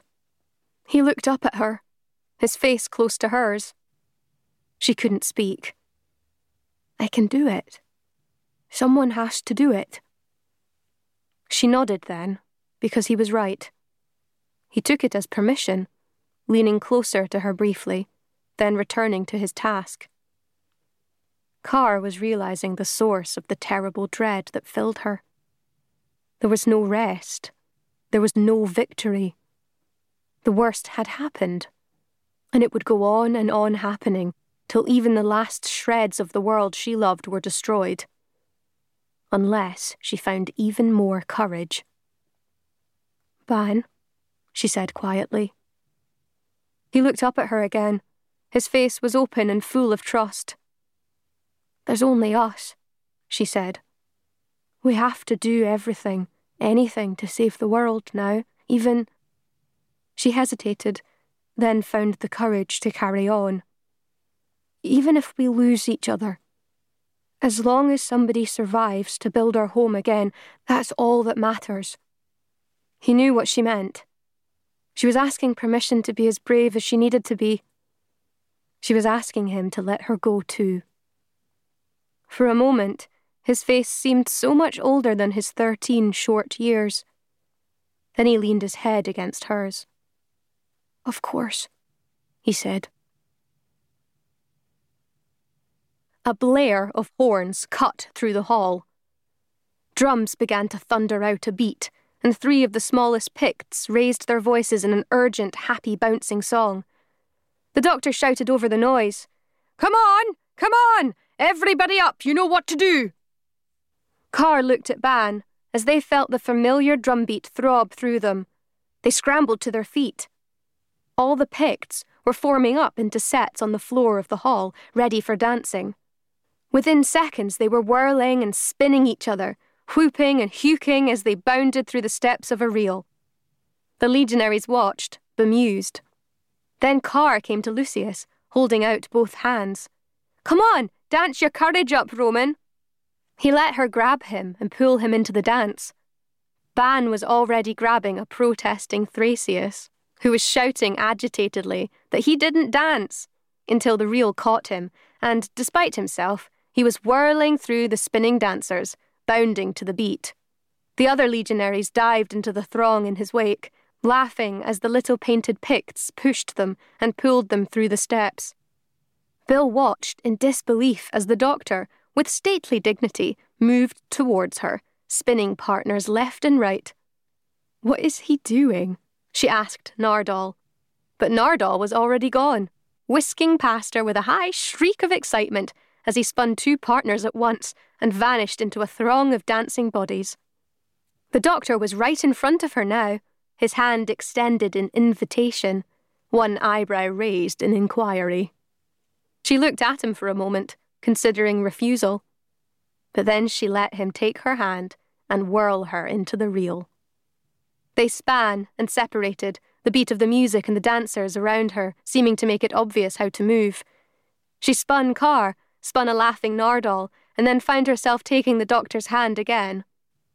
"What are you doing?" she asked him. He only smiled and swung her round to link with Vetus and then Ban, and then she was travelling a great circle of jigging dancers, spinning each of them till the thundering beat rose to a crescendo and dropped them all, laughing and panting, back onto the earthen floor of the hall. Carr, still breathless, walked to the doorway of the hall. She pushed back the decorated woolen curtains and let the freezing night air flow over her flushed face. After a moment, she was aware that Lucius had come to stand beside her. Above them, the air seemed to be rustling, the occasional hoarse croak coming down to them out of the darkness. Lucius looked up in alarm. "What is it?" Carr's voice was sad. "The crows. They can't rest, they daren't land in their roosts. They'll be on the wing all night." Lucius nodded, solemn. "But the daylight will be worse." "The daylight will be worse," Carr agreed. She looked back up at the restless sky. "I should have tried to stop it. I know I would have failed, but I should have tried. That's what we do, that's who we are. We live in paradise, but to earn that gift, we promised to keep the world safe. Forever." Lucius didn't answer for a moment. When he did, it seemed to Carr he understood her, even though he was telling his own story. "The best of us, the bravest of us, all died. For what? Destroying you. Slaughtering the people who were saving the world. How am I supposed to honour the dead now?" They looked at each other a moment. They saw, clearly, in each other, feelings that they couldn't begin to cope with in themselves. They saw loss too great to be experienced. They saw exhaustion and grief beyond bearing. "I thought I knew what my life was for," Lucius whispered. "But he died. He's gone. I need to..." It was as if he was working out the shape of his sorrow as he spoke, talking more to himself than to her. "I can only feel alive if I live like he did, if I can imagine him being proud of me." Carr just nodded. There was nothing they could say. The doctor appeared through the curtains beside them. His eyes were fixed on the sky. He might have heard them. He might not. There was no softness on his angular face as he peered up into the dark. "Well," he murmured, "nothing brings a sense of purpose like a faultless plan, eh? Not that there's any such thing, of course." Carr frowned at him. "What do you mean?" "There's no such thing as a faultless plan." His deep-set eyes bored into her. "Expect the unexpected. And be ready to help me, both of you." He stared at Lucius too. "Can you do that?" Wordlessly, they both nodded. "Good." The doctor smiled and looked towards the invisible horizon. "So, faultless plan, preparation for the unexpected. All we need now is a bit of luck." Lucius didn't like the sound of this. Luck? The doctor nodded.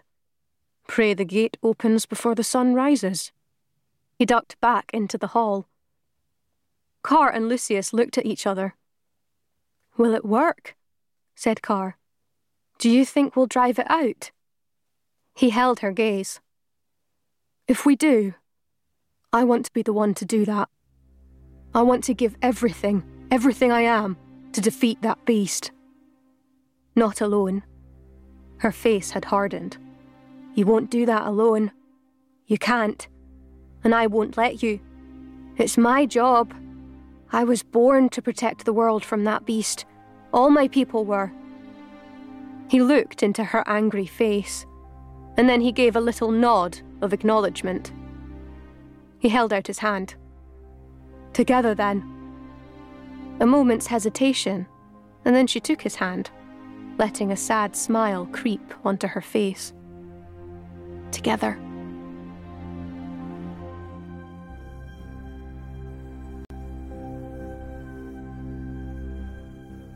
Chapter 7.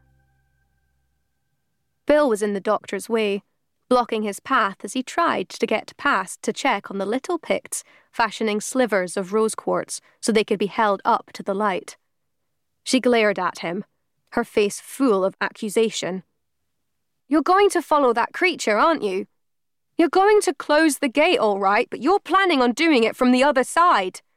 You're going to go into the other universe, aren't you? His face tightened in exasperation. For a moment, it looked like he might deny it. Then he sighed. Your point being? She couldn't believe it.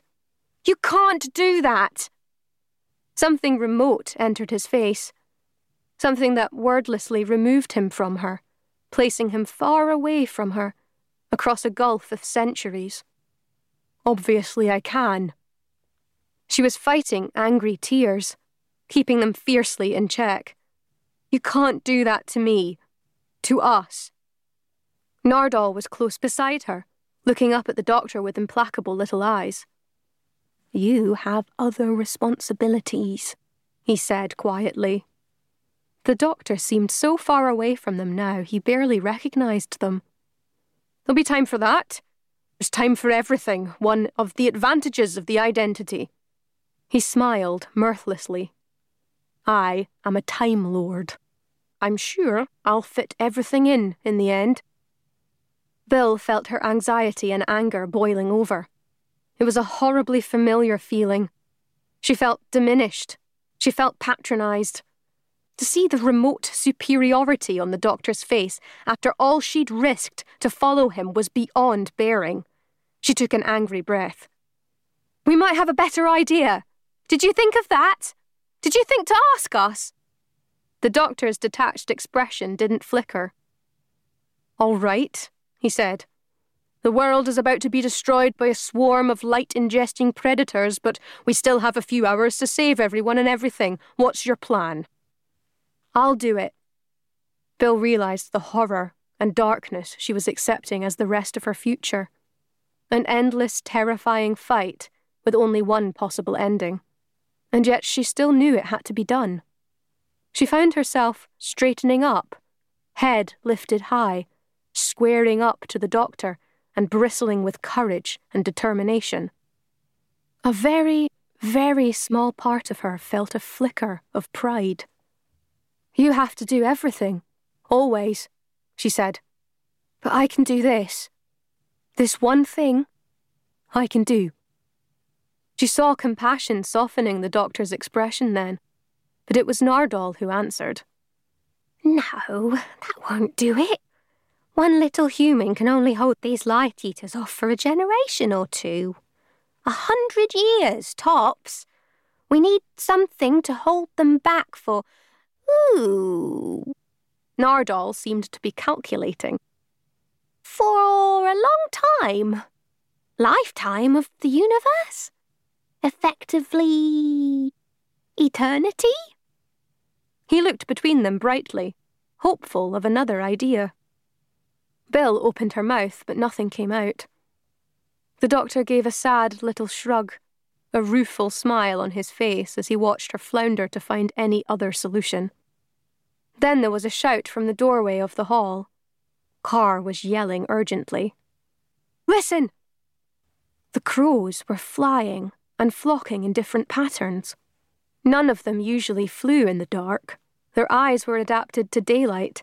Their night vision was as weak as a human's. In the cloudy, moonless night, they were effectively blind.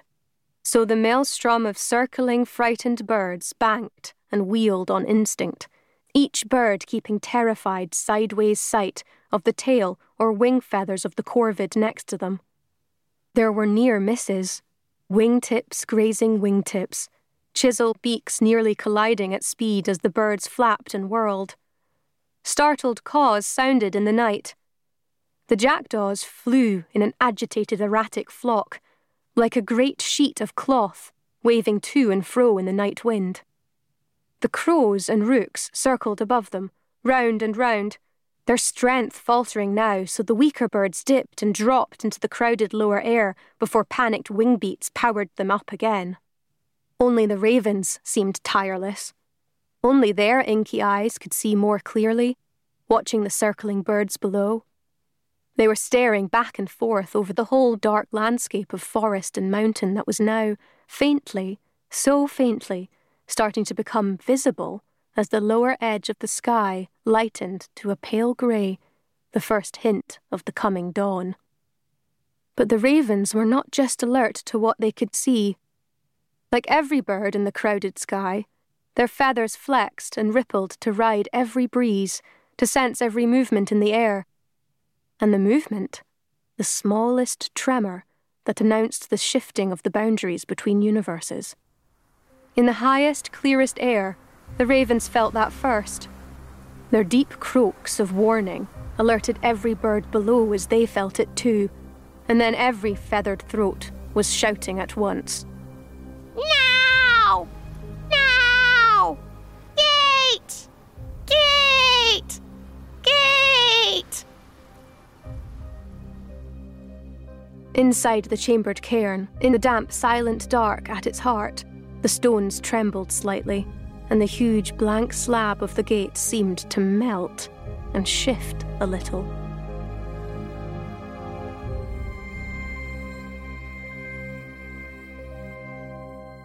The doctor was alive with energy, shouting directions as the little Picts streamed past him out into the dark. "Runners, get ready! Torchlighters, get in place! Hide those flames! Hide the light till you hear the signal!" Smaller children were scrambling out of the door of the hall and up the opposite hill towards the cairn. They were cradling little glowing coals from the fire inside hollow branches. A line of wooden torches had been planted in the boggy earth, a line of lights all along the path to the cairn, ready to flare up and illuminate the night as the children touched the embers to tallow-soaked leather and grass. The doctor was aware of a very small presence beside him. He looked down. The little boy, who'd answered his questions and been silenced, was staring up at him solemnly. "I can frighten it," he said now, his small face fierce with determination. "I can scare anything." The doctor considered him for a moment. He nodded. "Yes, you're absolutely terrifying me. The best thing you can do is hide over there, do you see?" He pointed to a heap of stones beyond the hall. "Hide over there and make the loudest noise you can. The beast won't know where it's coming from. Terrifying. Can you do that?" The little boy nodded eagerly. "Off you go, then." The doctor watched the little boy scamper towards that safe hiding place. His sister followed, throwing the doctor a grateful glance as she did so. He shook his head. Delusional. Then he shouted to the others, "Ready by the fire!" A great pile of dry wood and thin kindling had been built at the base of the hill, the remaining Pictish children and the Roman soldiers gathered there, all watching the doctor. Above them, the sky was gradually flushing with pale light. The circling crows were silent again, whirling in their endless agitated flight. On the meadows beyond the forest, the terrified cattle, cowering in a huddle, felt it. They raised their great horned heads and lowed in panic, then stampeded away from the dark trees and the danger that filled those shadows. In the swift, deep river, the great salmon felt it, rising out of the water in one great leap, as if striving for escape before plunging into the deepest, darkest depths of the water and powering itself further against the current, away from the same dread. All the creatures in the Pictish world could feel it, a sense of the air shifting and altering, a door opening between dimensions. Something was coming, and it was unnatural. Wrong. The doctor was speaking in a low voice, compelling, urgent. It's coming now. Once the fire is lit, run to your places. Run! We all know how fast this creature can move. Sprinters, are you ready? Ban and the other teenagers stood poised, their painted faces pale but determined. Ban nodded. The doctor turned to the others. When they take off, we scatter. Don't try to watch what's happening. Get out of the way. Then, when you hear the second horn, line up and follow me. The doctor turned to the thin girl now beside him, hefting a great bronze crumb horn longer than her own body. Stay close to me. I'll tell you when to make some noise. The girl nodded, nervous but composed. Bill was holding an unlit torch in one hand, a thin sliver of rose quartz in the other. Beside her, Nardole hefted his own torch and lens, looking deeply anxious. We don't have much time, he whispered. He's revving up. In front of Bill and Nardole, Carr and Lucius stood close together in the group of waiting legionaries, all holding spears and hastily assembled comb weapons to match Carr's. They shifted restlessly as the doctor continued.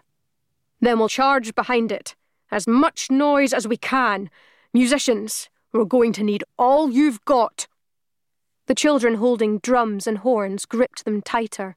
The singers nodded. It's going to be drawn towards the gate anyway. But when we reach the entrance to the cairn, we want it to have no choice. We have to drive it into the cairn and towards the gate. In front of Bill, Carr turned to look at Lucius. Then what? She asked him. The same question was clear on Lucius's face. Bill answered, trying to keep her tone even. He's going to drive it back through the gate, and then he's going to close the gate behind him.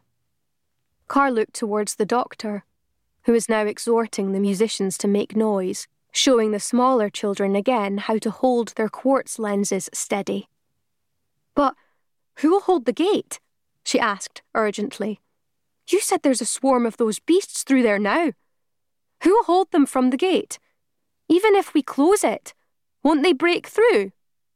Bill swallowed, unable to answer, a lump of grief and anger in her throat. Nardole spoke for her. His tone was airy and apparently scornful. Oh, he's going to have a go at holding them back. Got to be him, hasn't it? No one else fit to do the job, apparently. No! No! Carr's face darkened in a flush of anger. We do that. My people hold the gate. You can't hold it alone. We agreed. Lucius's voice was quiet, but his face was determined. Carr hesitated. She understood what he meant, but she still hesitated, searching his face. Once we walk into the gate, we'll never come out, she warned him. Not till the end of the world. Unnoticed, quiet Thracius had overheard everything. Now he spoke, 4 short words. So we die fighting. Little Marcus was close beside him, nodding grimly. Let the name of the 9th mean something. Let it be worth something again. Vetus grinned. It's a narrow pass, right? So we take turns. We take turns and time will show who's the best fighter. It's me, by the way. Carr shook her head at him, still trying to warn them away. It's not a game. It's not a game, it's our death. We fight until the end of time. Vetus's smile died, but he met her fierce gaze, his own determination clear. "I know," he said quietly. "And you're telling me your courage won't fail until the end of time?" It was Lucius who answered her. "The 9th won't fail again." "We'll keep your courage up." The hoarse little voice came from close beside them. They all turned to see one of the musicians. "We'll come with you, to play the music, to keep you dancing and fighting." Another musician added, a little girl clutching a skin drum. Bill's eyes had filled with tears. "You can't, you mustn't, you're too young." She looked at Lucius and Carr, at all the grim-faced, determined legionaries. "You're giving up everything." Nardole cut over her. "Well, I think it's a cracking idea." He beamed at them. "Lovely solution." Bill's eyes still searched Carr's face. "You can't. You shouldn't," she repeated helplessly. Then she saw it, clear on Carr's scowling, tattooed face. An anger she understood, had felt and suppressed over and over. It was an anger she'd felt again only moments before, when the doctor had rejected her courage. "Don't tell me what I can't do," hissed Carr. "Don't tell me I can't do what I was born for. Don't say I don't have the strength. Who are you to make me so small?" The force of Carr's rage hit Bill like a blow. She knew exactly what the other young woman was feeling. Sometimes nothing was worse than to be small and helpless in the face of all of space and time. Bill stepped back, her hands stretching out in a quick gesture of apology. "I'm sorry. You can do this. Bill couldn't help herself, her eyes flooded with tears. "I just wish it didn't have to be you." Carr relaxed. She gave a small, resigned smile. "But it does," she said simply. "You might need to pack some sandwiches, though. A few nibbles," said Nardole sadly. "Eternity can be a long, hungry time." Carr waved that away, something like fierce joy on her face now. "It's not like that in the gate. There's just the moment and the fight." "And the dance," added Lucius, grinning at the musicians. Carr smiled back.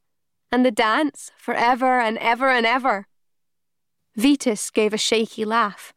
"Yeah, all right. That sounds like what we want." Carr was looking to Bill. "We follow it through the gate, and you can close the gate behind us." Bill hesitated. Nardole answered confidently. "Course we can." Then, as Bill looked at him questioningly, he continued in a lower voice. "We just need to get the sonic screwdriver off the doctor and stop him going through the gate first."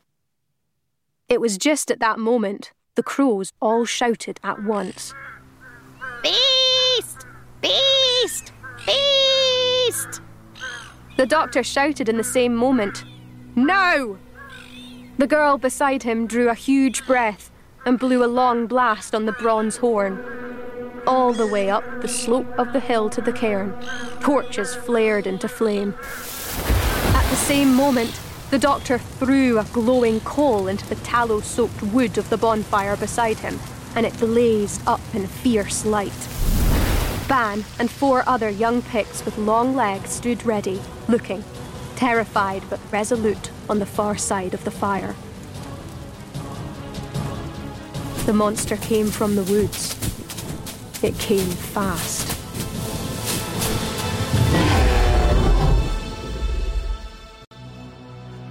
Chapter 8. "Run!" roared the doctor, and all obeyed, Picts and Romans alike. Most ran together, away from the fire, away from the light, stumbling to hiding places in the dark. But at the same command, Ban and the other sprinters leapt away up the hillside, making for the cairn, running for their lives. And the Eater of Light followed them. They heard its terrible sibilant hiss as it sprang from the woods, dark tentacles already erupting from its long snout.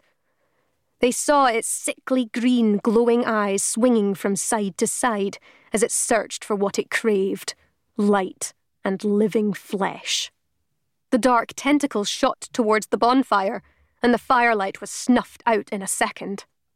Bill could see the size of the creature now, a vast, lizard-like hulk, towering nearly as tall as the roof of the hall, great hind legs ready to spring forward.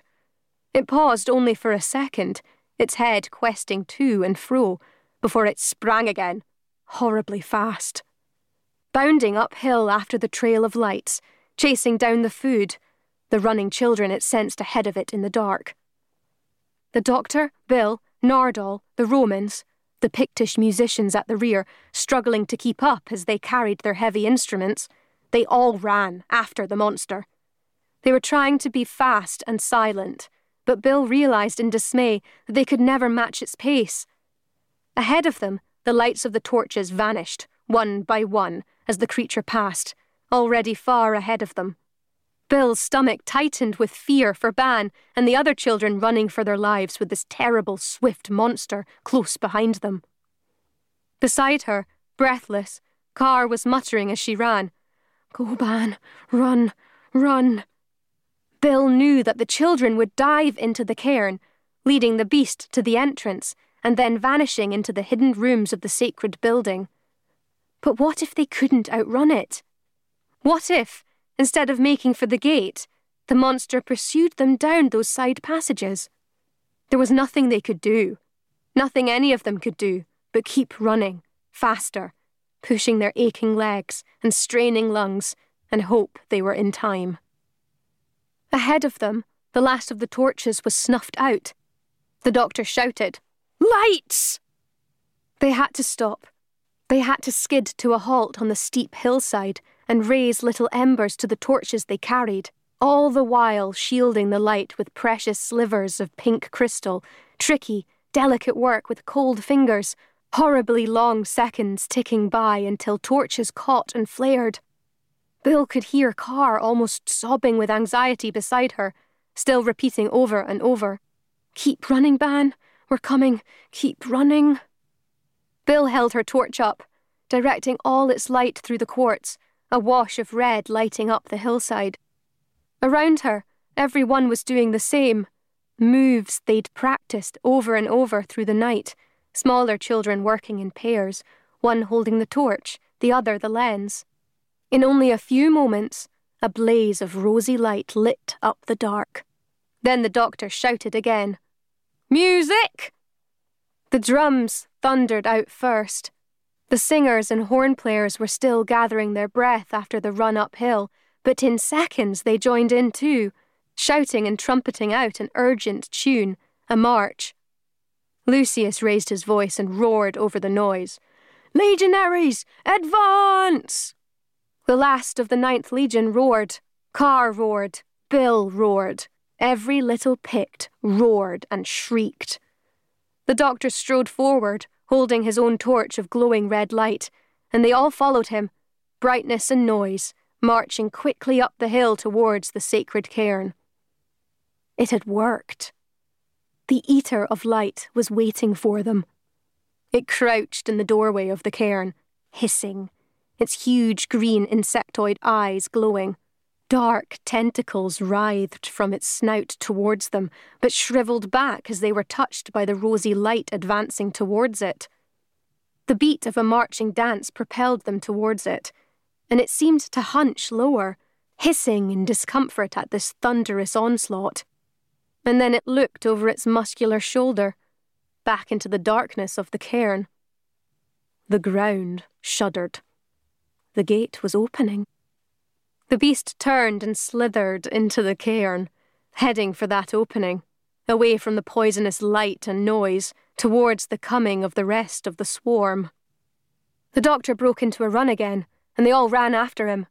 He was the first through into the dark passage of the chambered cairn, but they pressed behind him, still holding up the light the creature hated, still defiantly shouting and singing and screaming their fear and anger. Bill could see the doctor, a silhouette against the wash of light from their torches. The Eater of Light had turned at bay, filling the narrow stone tunnel, forced right back against the gate. Hissing in rage, tentacles writhing, its bulbous eyes blazed. As it gathered its power and grew to fill the narrow space, Bill was suddenly reminded that they faced a creature that had devoured armies. If it chose to fight now, they had no hope of standing against it. It seemed about to spring forward. Then, behind the beast, the gate shimmered and dissolved to reveal the vast void beyond. For an instant, everything froze. Bill could almost sense the swarm beyond, still invisible in the endless dark, but ready to surge forward and consume all light and life in their path. The beast edged back closer to its home realm, as if drawn to its coming companions.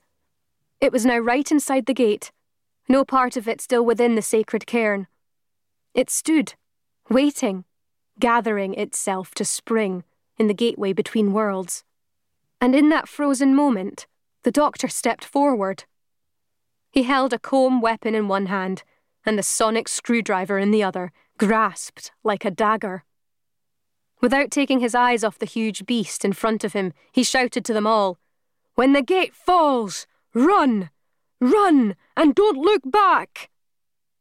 Bill was pushing forward, reaching for him. She had no plan, only the need to grab the doctor, to stop him. No! But Nardole was ahead of her. He snatched the great bronze horn from the startled musician beside him, and in one swift move, he whacked the doctor over the head with it. And the doctor fell. That was the focus of Bill's attention as everything accelerated around her. The doctor, his knees crumpling, stumbling forward, collapsing on his face on the earthen floor of the cairn. She could hear Nardole shouting, "Now! Now!" Then she was being jostled and buffeted as Carr and the legionaries surged forward. Carr was screaming a battle cry, her sharp teeth bared, her weapons ready for the beast. The Romans were close behind her. For a second, Lucius turned to look at Bill, his face lit up with a fierce grin of excitement as he roared to the legionaries around him. "Forward the 9th!"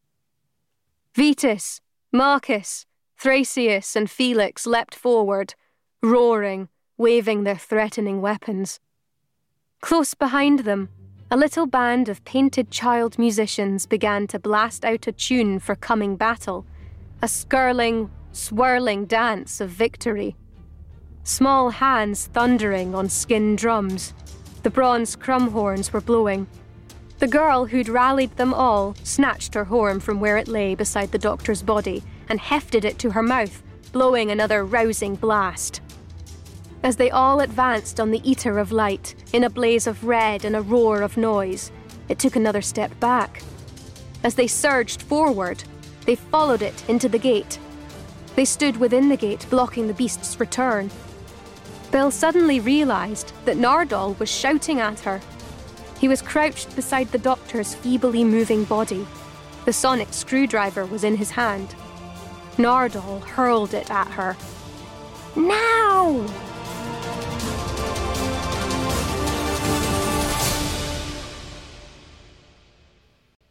Chapter 9. The sonic screwdriver came cartwheeling through the air. Bill snatched it from its flight. Panting and frantic, aware she had only seconds to act, she pointed it at the roof of the tunnel just above the gate. She was certain the doctor would already have primed it for what needed to happen next. No time for doubts, anyway. Bill simply activated it and prayed. Stones were falling. The chambered cairn was shaking. The whole world was shaking as a rift between realms was slowly forced to close. Bill had one last glimpse through the falling stones. Carr and Lucius stood together, facing the dark, their weapons stabbing and twisting as they held the monstrous beast at bay. Behind them, the other fighters were yelling and waving encouragement, ready to step forward and fight when Carr or Lucius faltered. They were Bill squinted in disbelief. They were dancing. The fierce, swirling reel sounded loud for a second, all the musicians playing full tilt. Then more stones fell, and she couldn't see them anymore. The rift closed. The gate was abruptly a slab of featureless stone again. But that stone itself was cracking, falling, as Bill still pointed the beam from the screwdriver at it. "Everyone out!" Bill's shout bounced about the cold stone tunnel. "Run! Run!" She darted forward and helped Nardole, who was now pulling the doctor to his feet. They got on either side of him and half-dragged, half-guided him along the tunnel towards the daylight, dodging the falling earth and stones as the ceiling shook and the ground bucked under their feet. Bill saw Ban and the boys and girls who'd run with him dart out of a side passage and join the escape. She felt a brief flash of happiness and relief at the sight. And then, at last, they were out on the hillside, out in the dawn light, stumbling clear of the collapsing tunnels behind them. Bill let Nardole take the doctor's full weight and turned, raising the screwdriver again. She sent a last blast at the cairn and watched the whole building collapse. Stones tumbled inwards. The whole top of the hill seemed to turn in on itself. Earth and walls were sucked downwards, as if the land itself had become liquid, and the green grass of the slope was rising up to swallow the heavy cairn that had stood on its crest. There was a last rumble and shudder, and the earth was still again. Of the sacred chambered cairn, there was nothing left but a mound of grass. Bill lowered the screwdriver and stopped its beam. For a moment, she just stood, taking in the peaceful green hilltop where the cairn and the gate had stood. Then she looked round. The Pictish children stood in a ragged group, staring, like her, at all that was left of the cairn. Nardole was beaming. He gave her a cheery thumbs up. The doctor had collapsed on the grass, but he was sitting up, his gaunt face drawn, his eyes full of bitter, angry recrimination as he looked at her. Bill walked to him quickly and held out the screwdriver. After a moment, he took it. Nardole spoke to the doctor quietly. "I know you're inclined to bear grudges, so just remember, I know about 10% of your secrets, the dark secrets, and I'm the only one in the TARDIS who knows where the tea cakes are." The doctor glared up at Nardole, and Bill realised he wasn't just dazed. He was too angry to speak. Bill realised she was very frightened of the doctor's anger, but she realised too that she wasn't sorry at all. Above them came a sudden cacophony of noise. All the thousands of crows and rooks and jackdaws were wheeling and banking above them in a great cloud that briefly darkened the light of the rising sun. As Bill watched, the birds began to drop, to fall towards the forest, heading for the safety of their roosts, all danger gone at last. It looked as if the sky was raining black feathers as they streamed towards the treetops. Ban suddenly stepped forward, holding up his arm, calling up to the sky. The great crow separated from the flock and dropped to perch on his arm. Bill saw that Ban's face was running with tears. He talked urgently to the bird that perched on him, its great head cocked as it listened to his words. "She's holding the gate. Her name is Car. She's fighting to save all of us. Don't let her be forgotten. Tell everyone. Tell the world forever." Bill saw the bird seem to bow its head in assent for a moment, and then it flew up, calling out a harsh croak. "Car! Car!" And from the sky, from the forest, all the other birds called out too, shouting the one word they would always say more than any other, the one name they would still call even when no one asked them for news or stories at all. "Car! Car! Car! Ban bowed his head and cried openly as all the other children gathered round, and they clung to each other and wept for their lost paradise on the green hill in the light of a new dawn.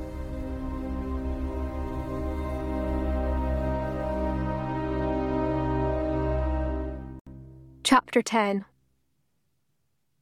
Bill was aware that the doctor and Nardole were standing close beside her now. She had become familiar with the feel of moments like these. They were about to leave. She shook her head, looking at the sobbing children. The smallest boy, the one who'd thought he could frighten the beast with his cry, was clinging to his sister now, inconsolable. She was stroking his back, wiping her own tears. Already, young as she was, taking on the burden of care. The little girl gathered more of the younger Picts to her, trying to soothe them, trying to work out what to do next, to survive.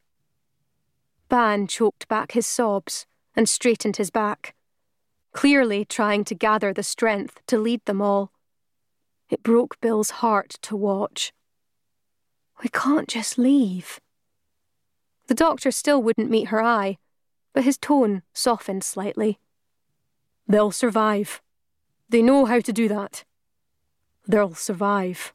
Their stones will survive, and scraps of their stories will still be remembered. But we're not in their story anymore. With that, the doctor moved off. Nardole nodded agreement and followed. Bill threw one last look at the children, holding each other, all that was left of a whole community still clinging together. Then she swallowed a lump of tears and turned away. They walked in silence over the hillside that separated them from the TARDIS. Finally, Bill saw it ahead of them, a bright blue monolith glowing in the winter sunshine. It was only then that the doctor spoke. His voice was tight with anger. Don't ever do anything like that again. No, Bill snapped. She stepped in front of him, forcing him to stop, forcing him to look down into her angry face. Don't you ever make me do that again. Is this what you're teaching me? When to tell you that you've gone too far? You never have to stop being the hero because you've got someone else who'll stop you. Is that how it works? For a moment it seemed as if the doctor had no answer. Nardole was just watching them, his pale face impassive. You can't take on every fight, she insisted. You were wrong.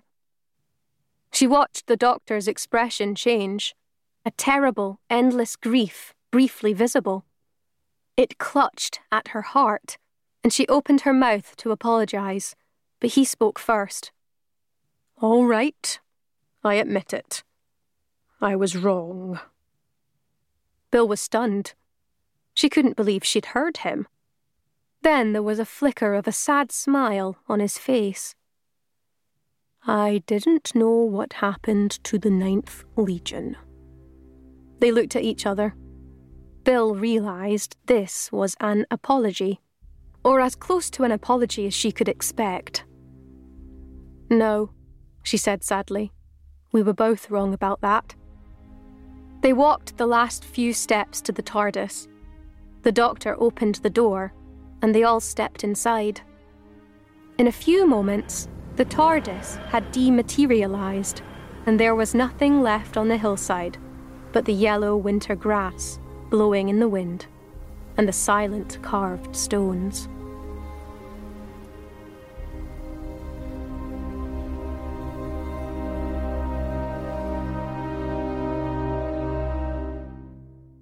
Epilogue. The story has lasted. The story has survived and travelled as far as crows could fly. Generations afterwards, people knew that the hilltops might be hollow, that inside green mounds and ruined cairns, you might find a whole other world, a dark gateway to another realm. They knew that inside the hollow hills were monsters and strange beings and people dancing forever. They knew that anyone who stumbled in there would be lost, dancing with them for all time. Legends. Fairy tales. The hilltops hold nothing but earth and the buried remains of a people long since gone. Those people left nothing but a few decorated stones, and no one understands what the symbols on those stones mean. The paint that made them bright faded away over 1,000 years ago. There are carved images of great bulls and salmon, of a strange object that looks like a mirror, and another that seems to be a huge comb. They are carved, over and over, with the image of a fearsome beast with great bulbous eyes and tentacles spilling from its long snout. And if you can find it, there is one green hill in a remote glen that might prick your senses. That might, if you sit long enough on its grassy slope, give you the sense that you could slip into another world if you linger. Put your ear to the ground there. You'll hear it. The music still playing in the dark. Author's note. I was brought up in the countryside in the northeast of Scotland. I had a wonderful childhood, roaming the fields and woods with my dog, my head full of the plots of historical and fantasy fiction that I read by the cartload. I was also a voracious reader of myth and legend, particularly the myths and legends that were located in those same fields and forests. So I grew up absorbing stories of hollow hills inside which heroes slept or fought, where time did not operate on the same rules as those of my world, where strange, beautiful people danced in the dark for all eternity. With my family, I went on many walks to visit the various Pictish symbol stones that are scattered throughout Scotland. With my older brother, already starting his journey towards the career of archaeology, I tramped over the stone remnants of the people who'd lived here before us. He told me facts. I elaborated them into complicated games and stories of my own imagination. Pictish symbol stones certainly spark imagination. They were raised over several centuries. Their carved decoration remain undeciphered. There are images of bulls, of great salmon. There are symbols that repeat over many stones, something that looks like a hand mirror, another that looks like a comb. No one knows their meaning. Over and over you can find an image known as the Pictish beast, a strange creature with a sinuous body, bulging eyes and tendrils or tentacles around its snout. No one knows what this represents either. We know almost nothing of the culture of the Picts, only that they were a loose group of communities that extended over mainly eastern and central Scotland from the Iron Age till several centuries into the Common Era. We know that we call them Picts because the Romans did. They described them as painted people. We know that the Romans never colonised the land that is now Scotland, the country north of the 2 walls they built to protect the southern lands that they did control. We know, because the Roman writer Tacitus described it, that around 84 years CE, there was a massive battle between Roman invaders and an alliance of the Caledonii, Pictish or pre-Pictish communities, under a leader called Calgacus. Tacitus gives this leader the ultimate anti-imperialist speech, a damning indictment of Rome's conquest and control of other lands and other people. This was the furthest north the Romans ventured. They sustained heavy losses, some say catastrophic losses. It is also often theorised that it was during this terrible battle that the 9th Legion of the Roman Army was obliterated. It vanishes from history around this time. One of my favourite books growing up was the amazing Rosemary Sutcliffe's novel, The Eagle of the Ninth, which tells of a search up into wild northern lands for this lost legion. There have been many other films and stories that provide speculative reasons for the legion's disappearance. This is mine. The infinite possibilities of Doctor Who allowed me to tell it. Keen historians will spot a few discrepancies.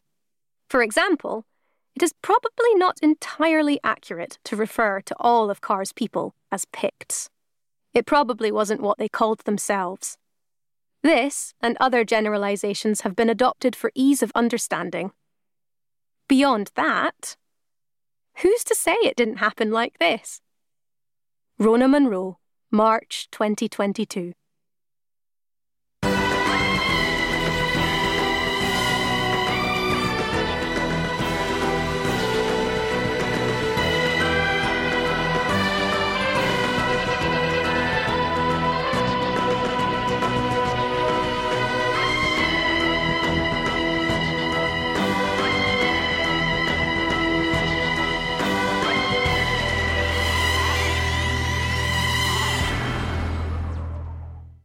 Doctor Who, The Eaters of Light, was written by Rona Munro and read by Rebecca Benson.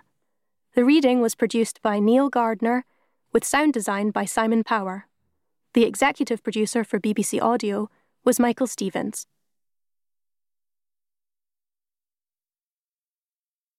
Audible hopes you've enjoyed this programme.